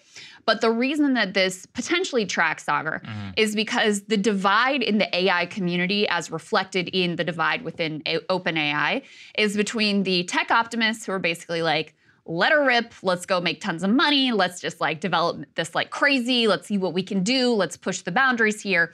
And more of the, it's actually a lot of effective altruists, but that side of the tech community that is very worried about the risks of AI development, what it could mean for humanity, what it could mean for jobs, what it could mean for, potential dangers for the future. And with Sam Altman being brought back in, effectively, his side of the tech optimist piece won out. And the people who want to just, profit as much as possible, put it in the hands of corporations like Microsoft and develop it to its fullest extent right now with few guardrails, that side of the equation seems to be winning out. Yeah, I have complicated feelings on this because I understand that that's a useful framework, but the thing is about Sam and these effective altruists and others is that, yeah, they believe in the profit and all of that, but really what they believe is it's like responsible AI. And what they mean by that is pairing with giant corporations like Microsoft and regulation and control so that they're the only ones that really get to use the technology. So I kind of find myself in a more anarchist position with AI where my deepest suspicion doesn't actually come through, oh, they're going to replace us and all of this. My fear is exactly what's happening right now, which is total corporate capture and control, where effectively we're watching Microsoft develop the world's greatest Office enterprise technology and all of the money being funneled into how to make Word, Excel, and Skype calls and Teams more efficient, which is, in my opinion, the worst use of research dollars and other things, as opposed to actually helping people. And so watching really what it is the titans of Google and Facebook and Microsoft now basically capture the entire stream of AI development and others makes me more worried about the future than any sort of AI breakthrough that's going to, replace all of our jobs and other this. So some of this was, captured in the CNBC interview where they talk here about how Microsoft, Satya Nadella, really is the true winner. Here's what they had to say. The golden child, Altman, is ultimately really in Microsoft's hands. And I think the way they played this was a poker move for the ages for Nadella. And I think as it plays out, you had the little kids playing checkers at the kids' table in terms of the OpenAI board, and then the chess master came in here. And I think right now it's Microsoft just that much more of a flex the muscles on AI. What you want to see from Jassy and AWS, okay, what are you bringing? Show us the technology. How could I have confidence from a share perspective that you're not going to be potentially the third player behind Microsoft, behind Google? This is an arms race playing out. And right now, Microsoft, and they're popping champagne in Redmond because of the way Nadella played this out. The capped profit structure that Sam instituted in 2019. The idea here was to cap investors' profits at 100 times their original investment, because he suggested that if OpenAI could get to so-called artificial generalized intelligence, which is this sort of more sophisticated AI that we seem to be moving toward quickly, that it could be so powerful and so lucrative that he wanted these investors not to sort of hold all of the value in the world. In fact, he spoke at one of my events for Strictly VC, which is now a subsidiary of TechCrunch. And he said that if OpenAI manages to crack this particular nut, it could, quote, maybe capture the light cone of all future value in the universe. And that for sure is not okay for one group of investors to have. Yeah, so the future value of all, who's going to own that? OpenAI and Microsoft. So really, again, let's look at who he actually replaced the board with. Let's put this please up there on the screen that Kevin Roos wrote about AI belongs to the capitalists. You have freaking Larry Summers here on the board. I mean, like a cartoonish figure of quote unquote responsible corporate capitalism. And then you have a former Dropbox executive and Adam D'Angelo of Quora. So if you put all this together, Crystal, where I look at it is I am most afraid of exactly what's happening right now, where AI is becoming a corporate tool of not only white collar industry, but just like plussing up any sort of HR and other stuff, as opposed to funneling towards technology that would actually help most Americans in their daily lives. They're trying to focus on reducing HR costs and legal fees and all that. Listen, I support all of that. But should that really be the sole driver of our innovation? This is why I think some of the conversation around this can get really muddled. Well, there's a lot of different levels. Yeah. So the piece you're pointing to, what are corporations incentivized to develop?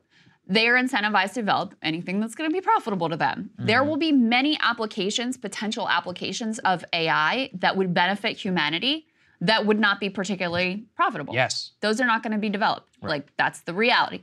On the other hand, what do corporations love to do? Eliminate human beings and their usefulness and their jobs. Because human beings cost a lot of money and they take sick days and they have babies and they're complicated and whatever. So let's get rid of them. Let's get rid of their jobs. And so there will be huge incentive to develop AI that can enable the elimination of jobs. So that's the corporate piece that you're pointing to. But, my feelings about AI sort of ranges from terror to comedy. I don't know if you guys saw, there's a story about, was it ESPN or Sports Illustrated. Sports Illustrated, that got caught using these AI-generated articles. And they were preposterous. Like, they were so bad.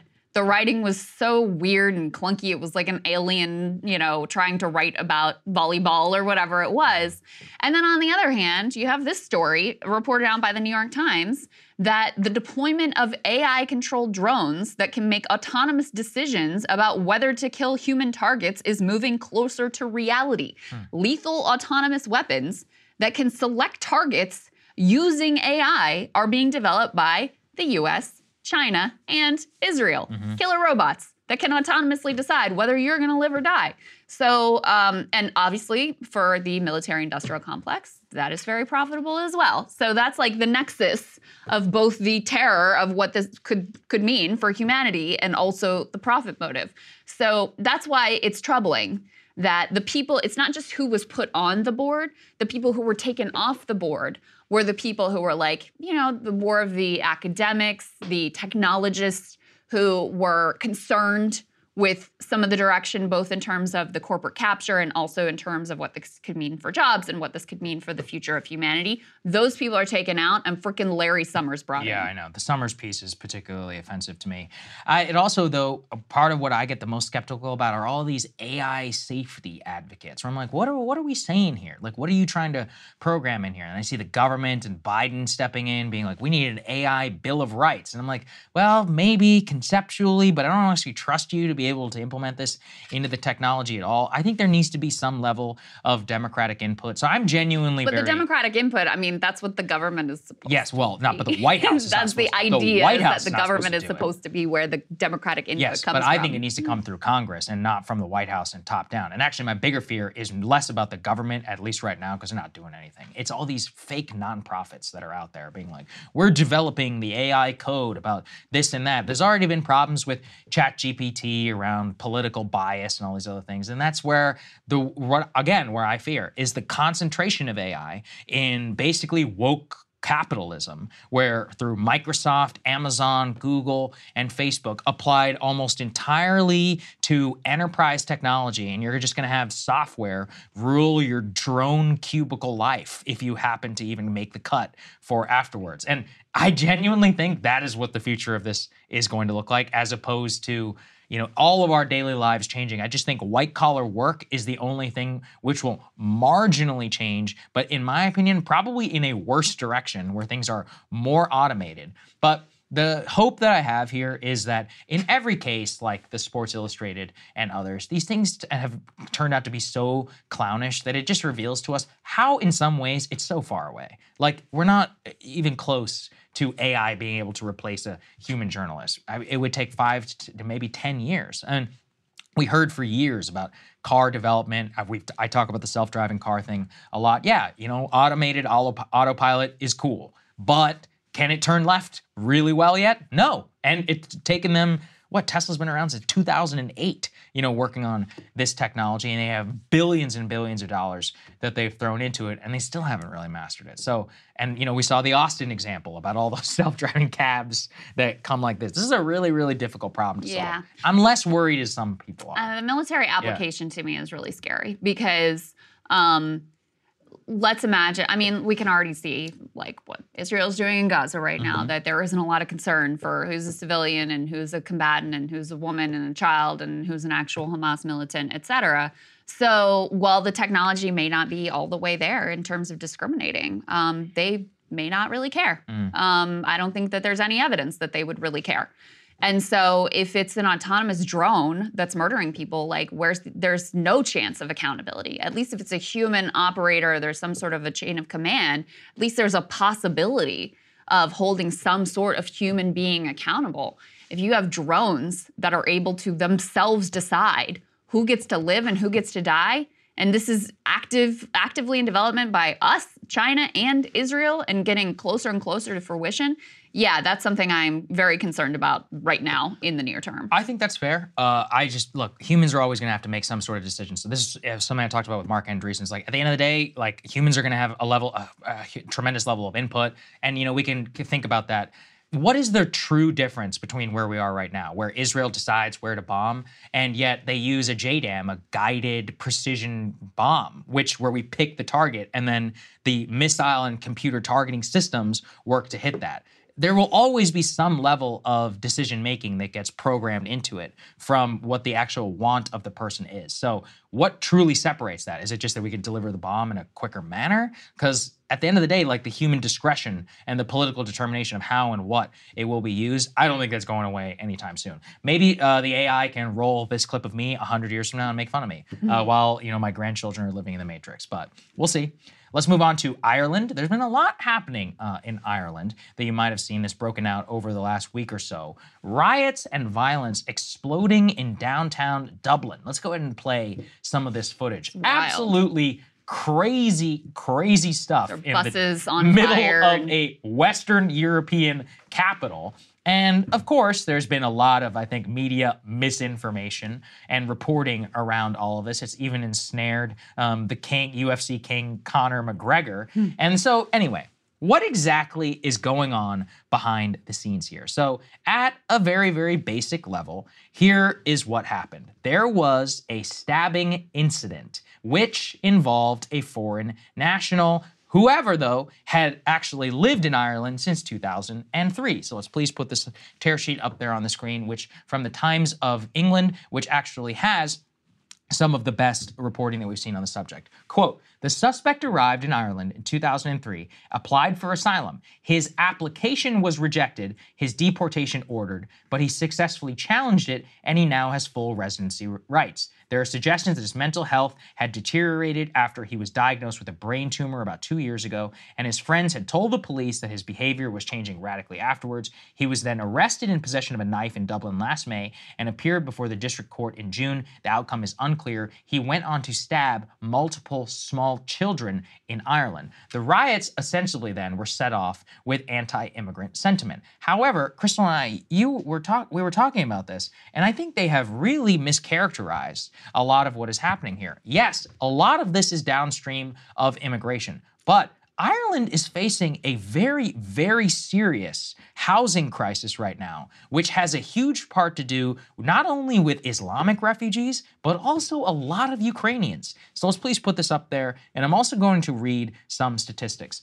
Quote, Ireland demography has been transformed in decades. A fifth of the 5 million people now living in Ireland were born elsewhere. And a recent increase in refugees from Ukraine and other countries has fueled a backlash amid concern over a housing shortage and straining public services. The number that is housed by the state has jumped from 7,500 in 2021 to 73,000 1,000 in 2022. Quote, Ireland has received more than 141,000 immigrants in the last 12 months through April. That is the highest total in Irish society since 2007.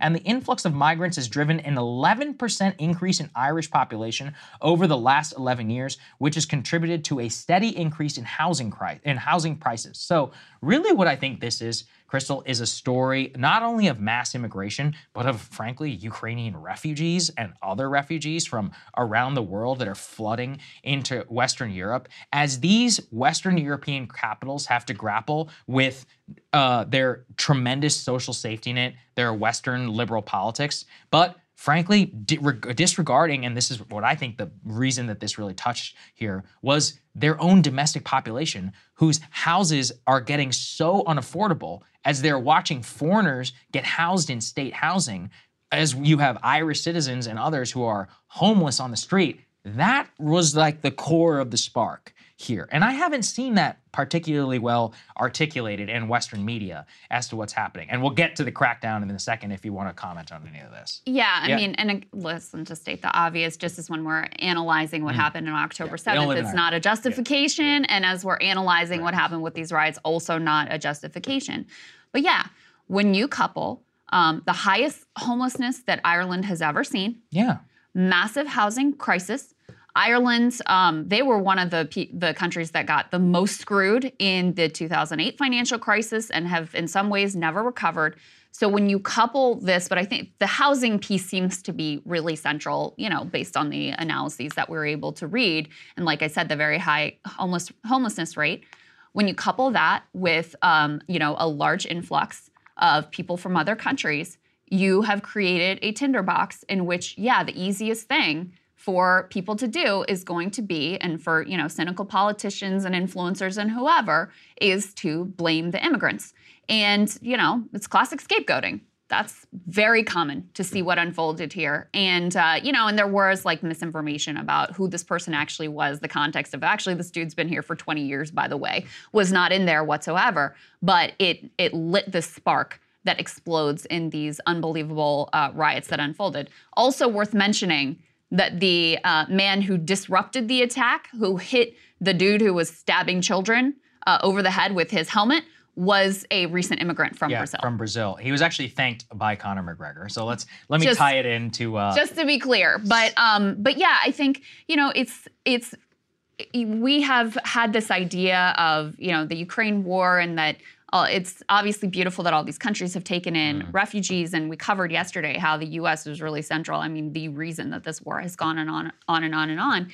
And we can't deny the fact that, especially in a time when countries' safety nets are stretched, when inflation is tough, when people all over the world are feeling very stretched economically, that this is the type of politics that oftentimes results. Well, I mean, I just looked it up. The average sale price of a home in Dublin is 1.3 million euro as of last month. And people feel like they can no longer afford to live in the neighborhoods where they grew up and where their family is, et cetera. They feel like, you know, and like they have no hope, and all of this. Again, not justification, but just to understand these things don't come out of nowhere. And so instead of focusing, classic, like, you know, sort of neoliberal political move, rather than focusing on those core problems, well, what should they do instead? They're going to crack down on the misinformation. And let's get to that, because this is what the response of the Irish government has been, which is, no, we don't need to maybe reconsider our refugee resettlement population, or we don't need to reconsider our housing policy. We need to crack down on hate speech,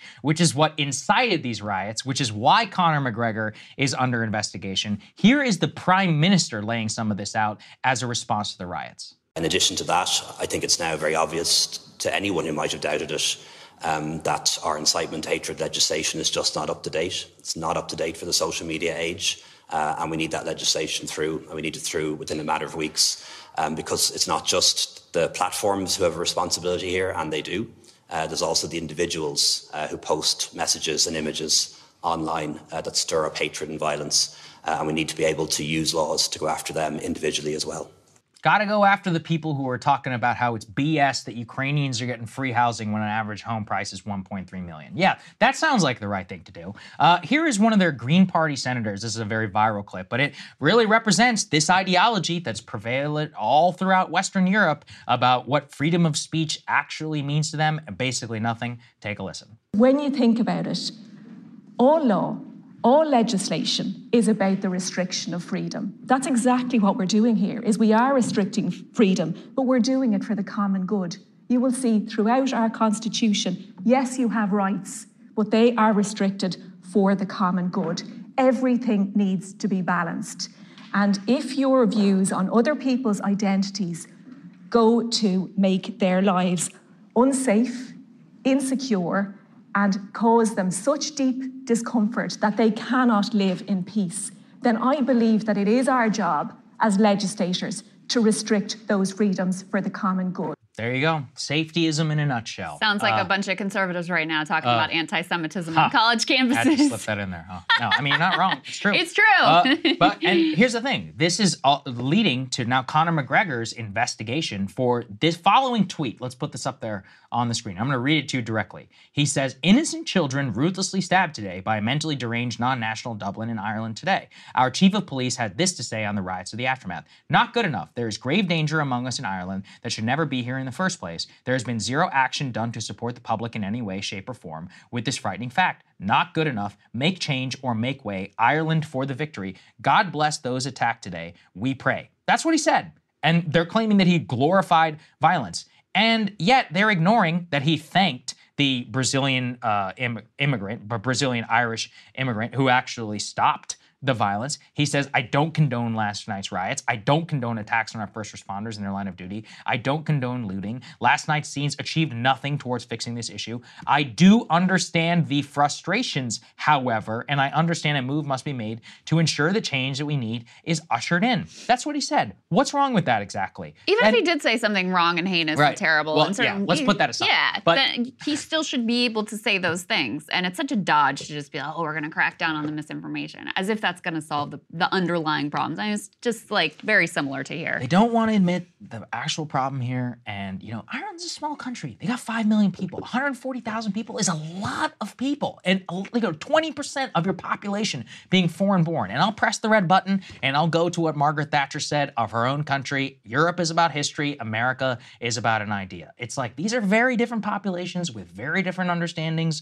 of immigration. They, I think, behave in a completely irresponsible manner whenever it comes to refugee resettlement and all of this. And you combine that with their generous welfare states and neglecting their own population. I just think, Crystal, the more I did research into this, I was honestly shocked at the way that it has been portrayed. It's when you look at, you know, political science analyses of countries with large immigrant populations. When things are going well, it's fine. Mm-hmm. You know, when people feel like I can buy a house, I can have a family, I can have a job, I can have a good income. But when things are not going well, then guess what? Again, you're going to look for scapegoats. And this is a tale as old as time. So in any case, the idea that you're going to fix it by like cracking down on social media and Conor McGregor is silly. Not going to happen. If you love sports and true crime, then there's a new podcast from executive producer Dan Patrick and hosted by me, Jay Harris, that you won't want to miss. Playing Dirty: Sports Scandals.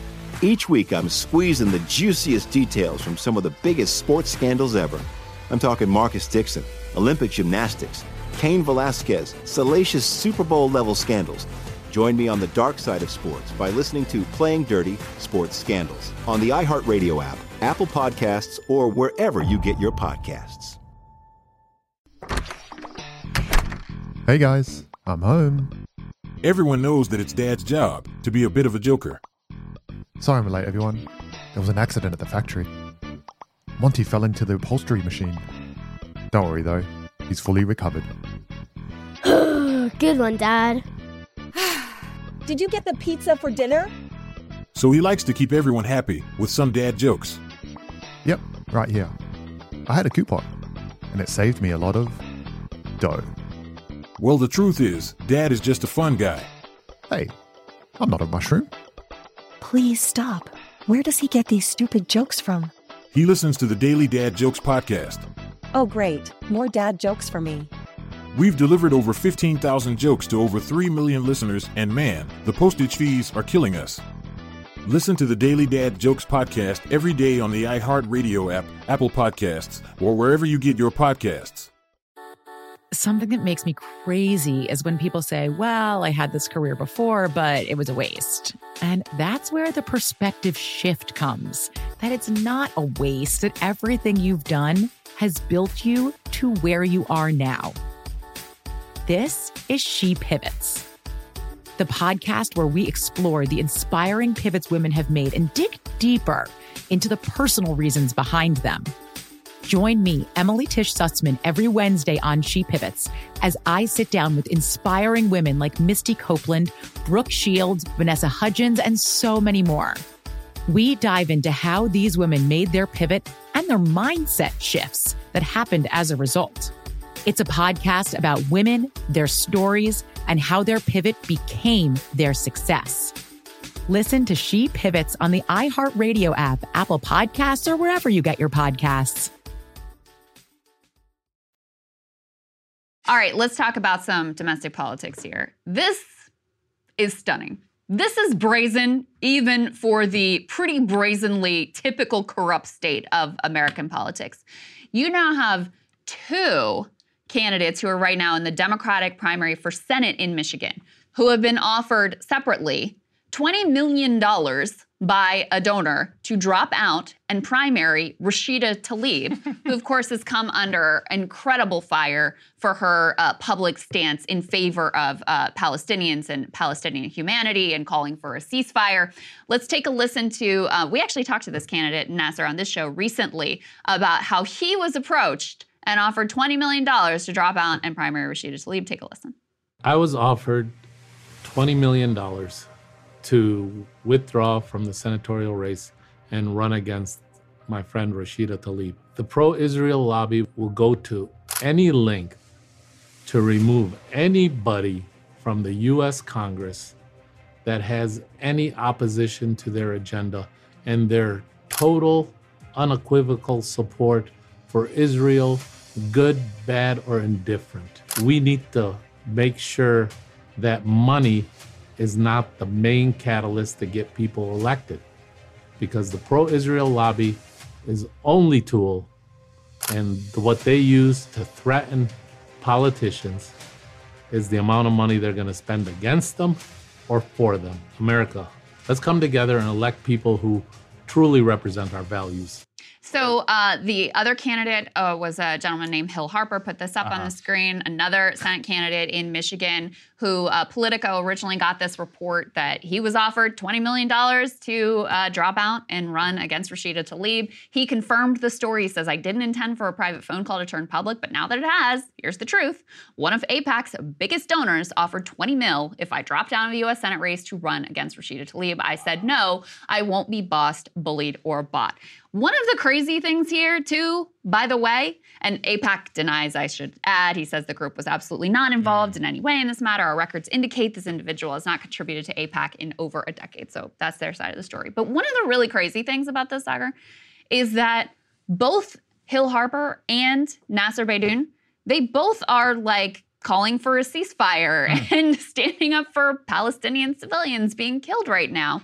And I think the idea is just, you know, they know with Rashida Tlaib that she is a tireless advocate. They know she's outspoken. They know she's been a leader in this moment of calling for a ceasefire. I mean, she's Palestinian American here. And so they sort of feel like, we don't care who it is. We'll take anyone other than Rashida Tlaib because of her dedicated commitment on the issue. Yeah, I mean, I think that this is really just a matter of we do it because we can. And it's one of those where they want to take her out just to show that it is possible. It's like to teach a lesson. Warning shot, yeah, absolutely. Across the bat. Listen, I don't like Rashida Tlaib. I think she's actually I think she's done a disservice to her own Palestinian cause. But we could talk about that in a different way. Wildly disagree with that. Well, I mean, she's just conducted herself in a ridiculous manner, and she's honestly just fulfilled, like, in my opinion, the worst characteristics of totally being unable to. No, that is not true. I mean she's condemned. She's condemned the Hamas atrocities. That's not what we're talking about. She's been standing up for ceasefire and Palestinian civilians. I think she's been incredibly courageous to correct the record on the hospital attack just fulfilled the wildest dreams. Still in dispute, by the way. The UN, Human Rights Watch came out yesterday and claimed they bombed like every friggin' hospital in Gaza. I am only going to say that she did herself no favors by doing that and by putting herself out there, and in my opinion, fulfilling the worst dreams of her critics. If you're a politician, you should know whenever you're going up against the wildest lobby in all of American politics, you should probably not just hand them on a silver platter. But look, that's her life. She can do what she wants. I'm saying I don't like her. I don't think she's done herself any real service for the pro-Palestinian cause. But I don't support primarying her or getting her taken out by a major lobby for a foreign government. To me, I find that particularly offensive. So anyway, I'm looking at this and AIPAC and all their influence, and it's just shocking to me, with the John Fetterman case as well, to watch how they have co-opted so many of these Democratic politicians in recent times, even people who had expressed differing views whenever they would come over the top and help them in some of their primary processes. So Ryan's done a lot of great work on this. I know we've covered it here on the show as well. The Democratic majority for Israel, for example, coming in. I mean, didn't they think they work against Nina Turner? If I remember. So Ryan has all these details in his new book, The Squad, which I recommend. And it's actually incredible how much reporting he has on AIPAC, Democratic majority for Israel and other sort of allied groups. And he said when he was writing the book, he was like, am I crazy for including so much of this? But it ended up being so central to shaping the Democratic caucus and trying to mold uniform views on Israel and Palestine. And so he has the behind-the-scenes story of Fetterman, who sees all this money coming in to crush Nina Turner. The first expenditures were actually against Bernie in Iowa, coming in against Summer Lee, who's able barely to survive the onslaught. He sees all this coming in, and he just goes to him and is like, tell me what I should say. And they had drafted a position paper. And they sent it in to Democratic majority for Israel and were like, how's this? And they're like, oh, we'll make some changes. And they're like, good, done and dusted. Here you go. Crazy. This is what we're going to stand for now. Summer Lee, on the other hand, because she had previously sent some really basic, I think it was during the Great March of Return, some really basic tweets in support of like, hey, maybe Israel shouldn't be killing innocent civilians who are trying to peacefully protest. She knew she was going to be a target, and there was no way out of it. And she was open with Ryan about that. Like, in her head, if there was a way of pulling the John Fetterman, it wasn't that she was like, oh, I would never do that. She was like, I knew it wouldn't work because I was already a target. And so, yeah, this was determinative in a number of races, and they, secured the obviously very outspoken support now of Senator John Fetterman. And now they've said that they're going to spend even more money going forward, and we see these incredibly clumsy and naked attempts. And by the way, potentially illegal, because you can't just give a candidate $20 million. And so if it's going to go through a super PAC, you also can't coordinate with them. And then there's a question of whether these are like straw that's donations. Actually a good point. I didn't even think about that. Yeah, so it's also like not really legal to do this. But anyway, it just shows you how disturbed they are that there is any dissent on the issue. And the other thing that comes through in Ryan's book, which is really interesting too, is this is the one time when the Squad has actually really stood up to Democratic leadership and President Biden. And a lot of it is because, Rashida Tlaib, obviously this is an issue she was passionate about. Ilhan Omar, obviously an issue she was passionate about. AOC really didn't know anything about Israel and Palestine. Admittedly, she admitted to that coming in. And Summer Lee, same thing. This wasn't like a major focus of her, but because the adversaries were so fierce, it really sort of hardened them in their positions because they know they're never going to win them over. So they're like, well, why not just say what I actually think, since there's no way I'm going to keep these people from trying to primary me and destroy my political career. Absolutely. And I think it's a human thing on any level. If someone's going to be like, hey, screw you, you're like, well, hold on a second. I'm maybe going to think a little bit for myself. And if you're going to come out oppositional from the gate, I mean, remember that horrible, the AOC firing line interview? This happened like right after she was elected. She looked like such an idiot. Yeah. Throughout it. But to underscore your point, we have this tweet from Mark Pocan, the congressman who's from the Progressive Caucus. Let's put it up there. He says, quote, the truth is that AIPAC is a conservative org raising money from rich Republicans and tries to buy Democratic primaries with it, distorts campaign finance law in the worst way. Their big money influence is toxic to democracy. Forget what they claim. Look at their record. Toxic money. And that's extraordinary coming from a Democratic congressman. I'd be remiss, too, if I didn't mention Thomas Massie, who's been putting them also on blast for running ads against him because he has a consistent policy. He's a libertarian where he says, I don't vote for foreign aid, period. And he said, I don't do it for Israel. I don't do it for Saudi Arabia. I wouldn't do it for Palestine. He's like, this is just not something that I do. And they're running millions of dollars of ads against him in Kentucky. So look, if anything, actually, I support people coming out and breaking with AIPAC kind of publicly because I think they saved all this political capital and all this, and they blew it on the Iran deal. It's the single biggest mistake they ever made because they put themselves in direct opposition with the president of the United States, and they put all this ideological space open for people who agreed with the Iran deal and Democrats, and then they tarred them as anti-Israel. And they're like, well, if you're going to tar me as anti-Israel, I'm going to say what I actually think. And anti-Semitic. Well, that came a little bit later, and that came now. And now we have Rashida Tlaib, Ilhan Omar, and others, and you have an entire generation of younger people, too, who, it drives me crazy. People are like, she's pro-Hamas. Okay, as I just laid out here, I think she conducts herself like a fool. I don't think she's pro-Hamas. That's a ridiculous statement. Yes. When you say you're pro-Hamas, you say, I support the terrorist attack of October 7th. Yes. So, words have lost meaning on anti-Semite, anti-Israel, anti-Zionism, pro-Hamas, pro-Palestinian, and they've tried, with great success, I think, to use that in the past for their tactics of the past. In the modern age, though, people just see right through it. It's just totally ridiculous. Maybe, but that amount of money, because remember, it's not like when they're spending that money that every ad is about Israel. It's about other stuff. It's about whatever they can find to try to dislodge this person from power. So, Ilhan Omar, actually, they kind of messed up last time around because they didn't really spend a lot of money against her, and she narrowly won. I was going to say, so if I remember, she ran 18 points behind Biden in her district, but she still did win. I don't remember the numbers. She won, but it was much closer than they expected. Yeah. And so a lot of these members who have supported a ceasefire, they have a target on their back. And, they're denying the 100 million number that got reported of the amount of money that they're going to flood into these races. But, it's not something to sneeze at. And clearly they're making an aggressive effort to try to make sure that there is no sentiment in favor of Palestinian statehood or criticism of the Israeli government, or certainly, the current moment calling for a ceasefire. And it is remarkable because you remember Ilhan Omar put out that tweet. Remember, it's all about the Benjamins with regard to AIPAC money, and she was censured for that, and it was a whole thing. And so to now see Mark Pocan, who's much less of a radical than she is, saying effectively the same thing in potentially more polished terms.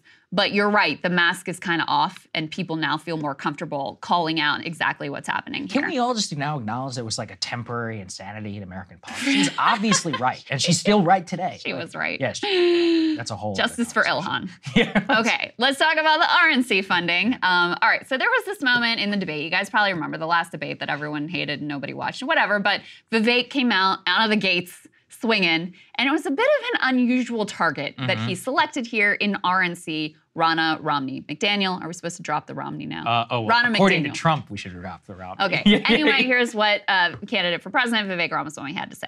We've become a party of losers at the end of the day. There's a cancer in the Republican establishment.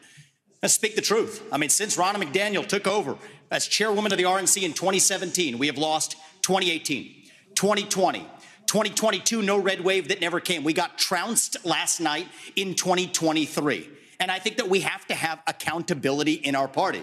For that matter, Ron, if you want to come on stage tonight, you want to look the GOP voters in the eye and tell them you resign, I will yield my time to you.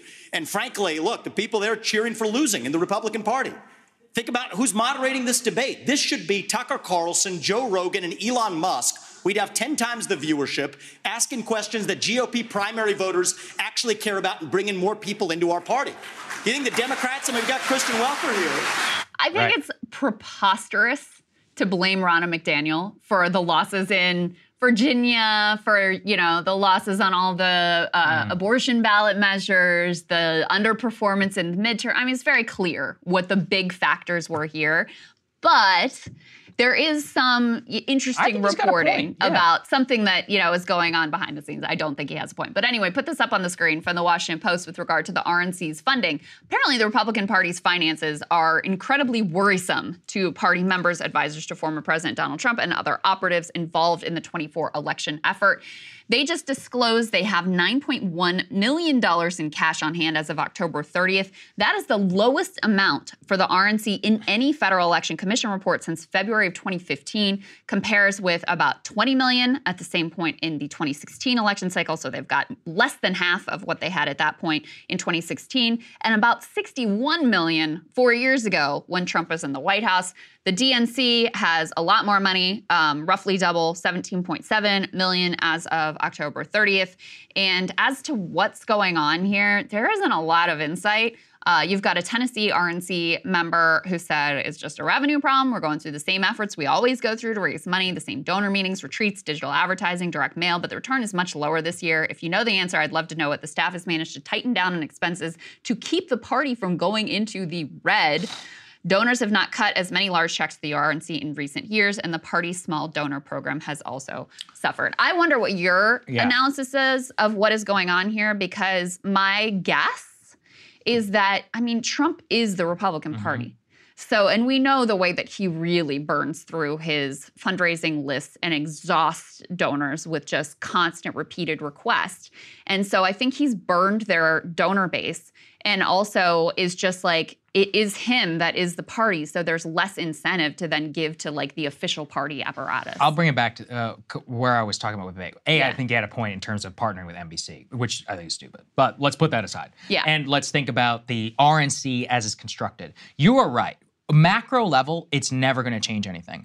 But I know a lot of people who actually worked at the RNC, and they were very proud because of a lot of money that they brought in 2012, is that they invested a ton of the Romney money and all the other things in that time for a voter outreach system, which dramatically outperformed the DNC's similar technology in 2016, which, again, it's mostly because of Trump, but for these party apparatuses, it's all about infrastructure for smaller organizations, right? And candidates like Act Blue has been a massive success for Democrats, and Win Red has been not as good.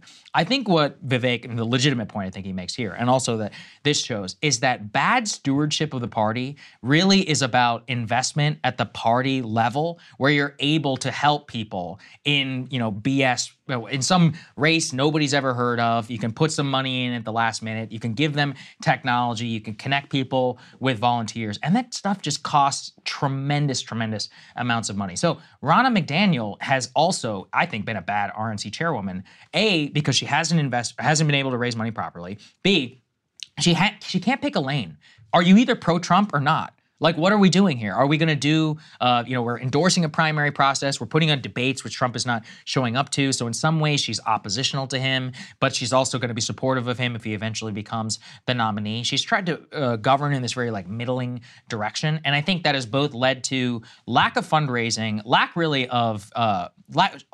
of relationship management with Trump, where why don't we have, the ground apparatus? Where are we not sharing the mailing list and all these other things? I know this can sound boring, but the party itself has not performed at a good level. A lot of that is due to Trump, abortion, all this other stuff. Right. But in stuff that they can control, at least from what I understand, even the consultants and all these other people are very dissatisfied with her leadership. I have no idea. It's entirely possible that she's been a terrible leader. But I also would say, I think the biggest problem for them is probably structural. There's been a drop in grassroots fundraising across the board. Democrats, Republicans, independent organizations. There's been a huge drop in grassroots fundraising. There may be a variety of reasons for that. One is people feeling really stretched. Another is they feel sort of nihilistic, why would I give my money at this point? There may be a whole host of reasons, but that's kind of been an across-the-board phenomenon. In terms of the big donors, if you're thinking about it, if you're a Trump person, you're going to give to Trump. Yeah. If you're an anti-Trump person, you're going to give to Nikki Haley or you're going to give to Chris Christie. Why would you give to the RNC if your project is either, because Trump is the central dividing line in our politics and certainly in the Republican Party. So if you're a pro-Trump person, he is effectively the party that's where you're going to invest your resources. And if you're an anti-Trump person, like Ronna McDaniel is effectively his, he supports her and supported her staying in as RNC chair. So it doesn't make a lot of sense to give the money there. And, and then you also have hanging over all of this, like all of the stuff that was happening in the House, and they can't get a speaker and they can't pass any legislation, and they're just sort of like in chaos and aimless and kind of a mess over there as well. So it also doesn't inspire a lot of confidence in the organization of the Republican Party institution itself. Yeah. But I really think the key thing, if I had to guess, is just the fact that Trump has subsumed the party. He is a much larger, it's no longer about the Republican Party. It's about the person of Donald Trump. And so to me, that's probably the bigger story. Definitely, of course. That overlays it. I'm more saying in terms of what she can control. There was also an interesting moment last night on Laura Ingraham's show where Ron DeSantis was pressed on Ronna McDaniel whether she should stay, and he was tripping all over himself on this answer. Let's take a listen to that. We'll be able to do it nationally. So you think there should be no change at the RNC? No change. It's working out well? I called for change after the midterms. I was the only presidential candidate running that called for change. I wasn't running at the time, but my view was we've lost all these elections in a row. Why are we continuing to do it? But here's the thing. As the nominee, I will be responsible for doing it, and I will get the job done regardless of who the chairman of it is. I led the drive in Florida. I'll lead the drive nationally. We can do it. We just need leadership.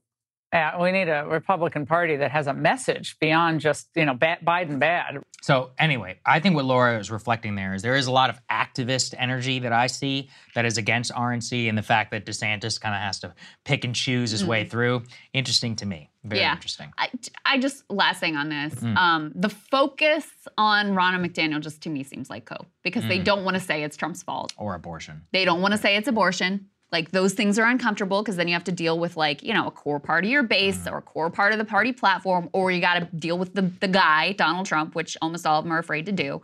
And so she's a useful scapegoat here. And, you look at the fundraiser and you're like, oh, it's your fault. That must be the reason that we're losing.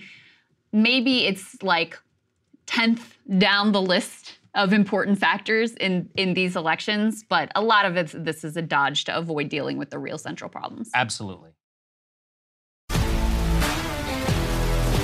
If you love sports and true crime, then there's a new podcast from executive producer Dan Patrick and hosted by me, Jay Harris, that you won't want to miss. Playing Dirty: Sports Scandals. Each week, I'm squeezing the juiciest details from some of the biggest sports scandals ever. I'm talking Marcus Dixon, Olympic gymnastics, Cain Velasquez, salacious Super Bowl-level scandals. Join me on the dark side of sports by listening to Playing Dirty: Sports Scandals on the iHeartRadio app, Apple Podcasts, or wherever you get your podcasts. Hey guys, I'm home. Everyone knows that it's Dad's job to be a bit of a joker. Sorry I'm late, everyone. There was an accident at the factory. Monty fell into the upholstery machine. Don't worry though, he's fully recovered. Good one, Dad. Did you get the pizza for dinner? So he likes to keep everyone happy with some dad jokes. Yep, right here. I had a coupon, and it saved me a lot of dough. Well, the truth is, Dad is just a fun guy. Hey, I'm not a mushroom. Please stop. Where does he get these stupid jokes from? He listens to the Daily Dad Jokes podcast. Oh, great. More dad jokes for me. We've delivered over 15,000 jokes to over 3 million listeners, and man, the postage fees are killing us. Listen to the Daily Dad Jokes podcast every day on the iHeartRadio app, Apple Podcasts, or wherever you get your podcasts. Something that makes me crazy is when people say, well, I had this career before, but it was a waste. And that's where the perspective shift comes, that it's not a waste, that everything you've done has built you to where you are now. This is She Pivots, the podcast where we explore the inspiring pivots women have made and dig deeper into the personal reasons behind them. Join me, Emily Tish Sussman, every Wednesday on She Pivots as I sit down with inspiring women like Misty Copeland, Brooke Shields, Vanessa Hudgens, and so many more. We dive into how these women made their pivot and their mindset shifts that happened as a result. It's a podcast about women, their stories, and how their pivot became their success. Listen to She Pivots on the iHeartRadio app, Apple Podcasts, or wherever you get your podcasts. All right, let's move on to the next part. George Santos, he's facing possibly an expulsion vote in Congress sometime this week, but he's going out with a bang. He did a X Spaces, formerly known as Twitter, in which he really went off on some of his colleagues, alleging some pretty debaucherous behavior behind the scenes. Now, look, he's a proven liar. Should we believe him? Maybe, maybe not. Although I suspect this may be the truest thing that he's ever said. Let's take a listen. I have colleagues who are more worried about getting drunk every night with the next lobbyist that they're going to screw and pretend like none of us know what's going on and sell off the American people, not show up to vote because they're too hungover or whatever the reason is, or not show up to vote at all and just give their card out like fucking candy for someone else to vote for them. This shit happens every single week. Reporters don't care to write about adultery anymore. And trust me, there's been plenty in this Congress. And nobody writes about it anymore because George Santos is here. They should look at it this way. Look, with George being around, a lot of this shit's going to go under the rug because none of the reporters write about it anymore. Just putting that out there because I think it's relevant. Who has no real track record of trading. This member has been able to outperform every single pointed measure of stock trading this year so far. I mean, talk about insider trading. And there's so much proof to just pinpoint to dates and times of when trades happen and when information was bought in front of that specific committee. He is going to be undermined all throughout this election process by the very people that should be supporting him. These people will undermine him. They will get in his way. They will redirect voters from him to others. Make no mistake, there's a lot of members in this body who hate Donald Trump. So this has been his strategy, is to wrap himself in the shroud of Trump and be like, I'm on Trump's side. That's why he shouldn't take me out, as if it's That's not. why he cares so deeply about adultery. Yeah, he cares a lot about adultery. That's why he had an OnlyFans account that he paid for with his campaign finance funds. My favorite is when he went on TV and he claimed he didn't know what OnlyFans was, and then is exposed to have been having an account. Okay.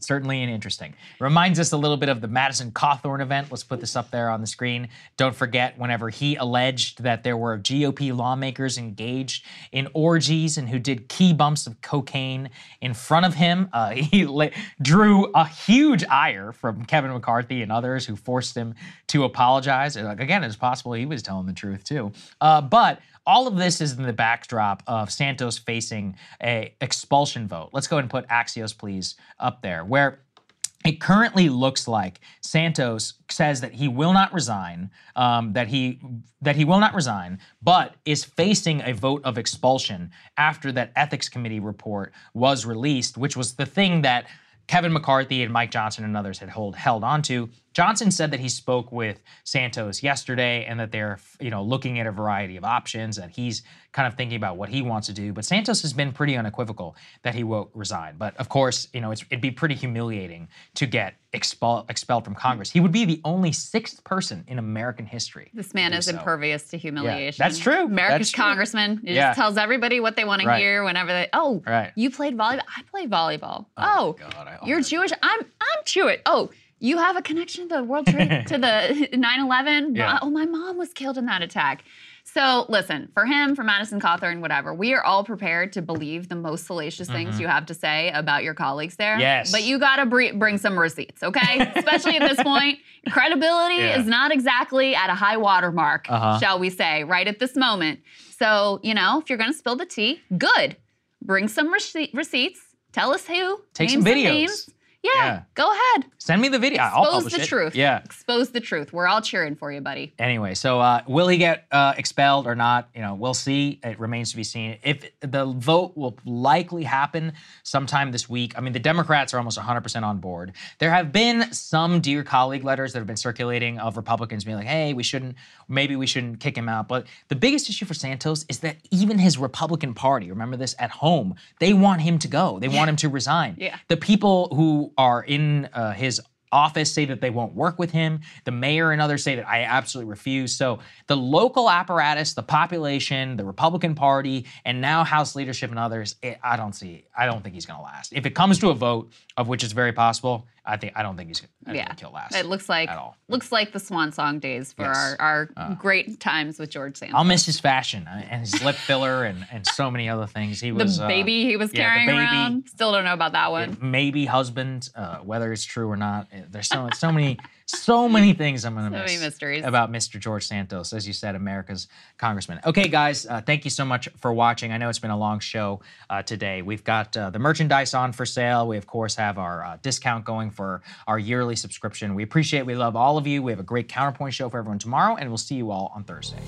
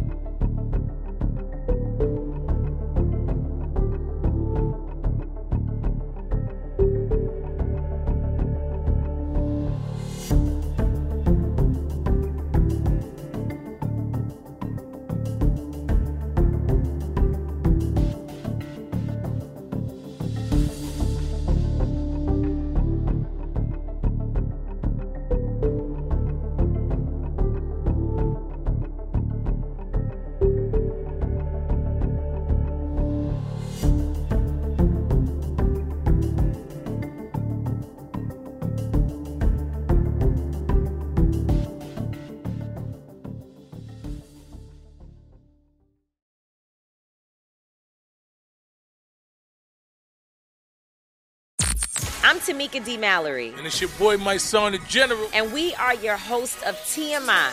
And catch us every Wednesday on the Black Effect Network, breaking down social and civil rights issues, pop culture, and politics in hopes of pushing our culture forward to make the world a better place for generations to come. Listen to TMI on the Black Effect Podcast Network, iHeartRadio app, Apple Podcasts, or wherever you get your podcasts. That's right.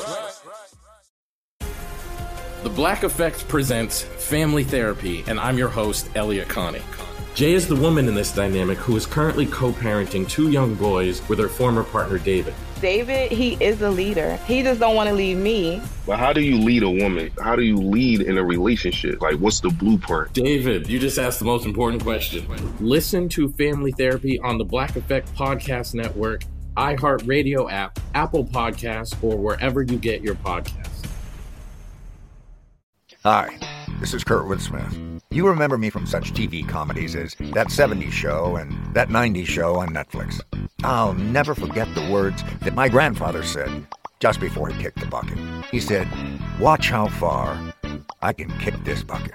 People ask me where I get my dad jokes from. I tell them to listen to the Daily Dad Jokes podcast. Listen to Daily Dad Jokes every day on the iHeartRadio app, Apple Podcasts, or wherever you get your podcasts.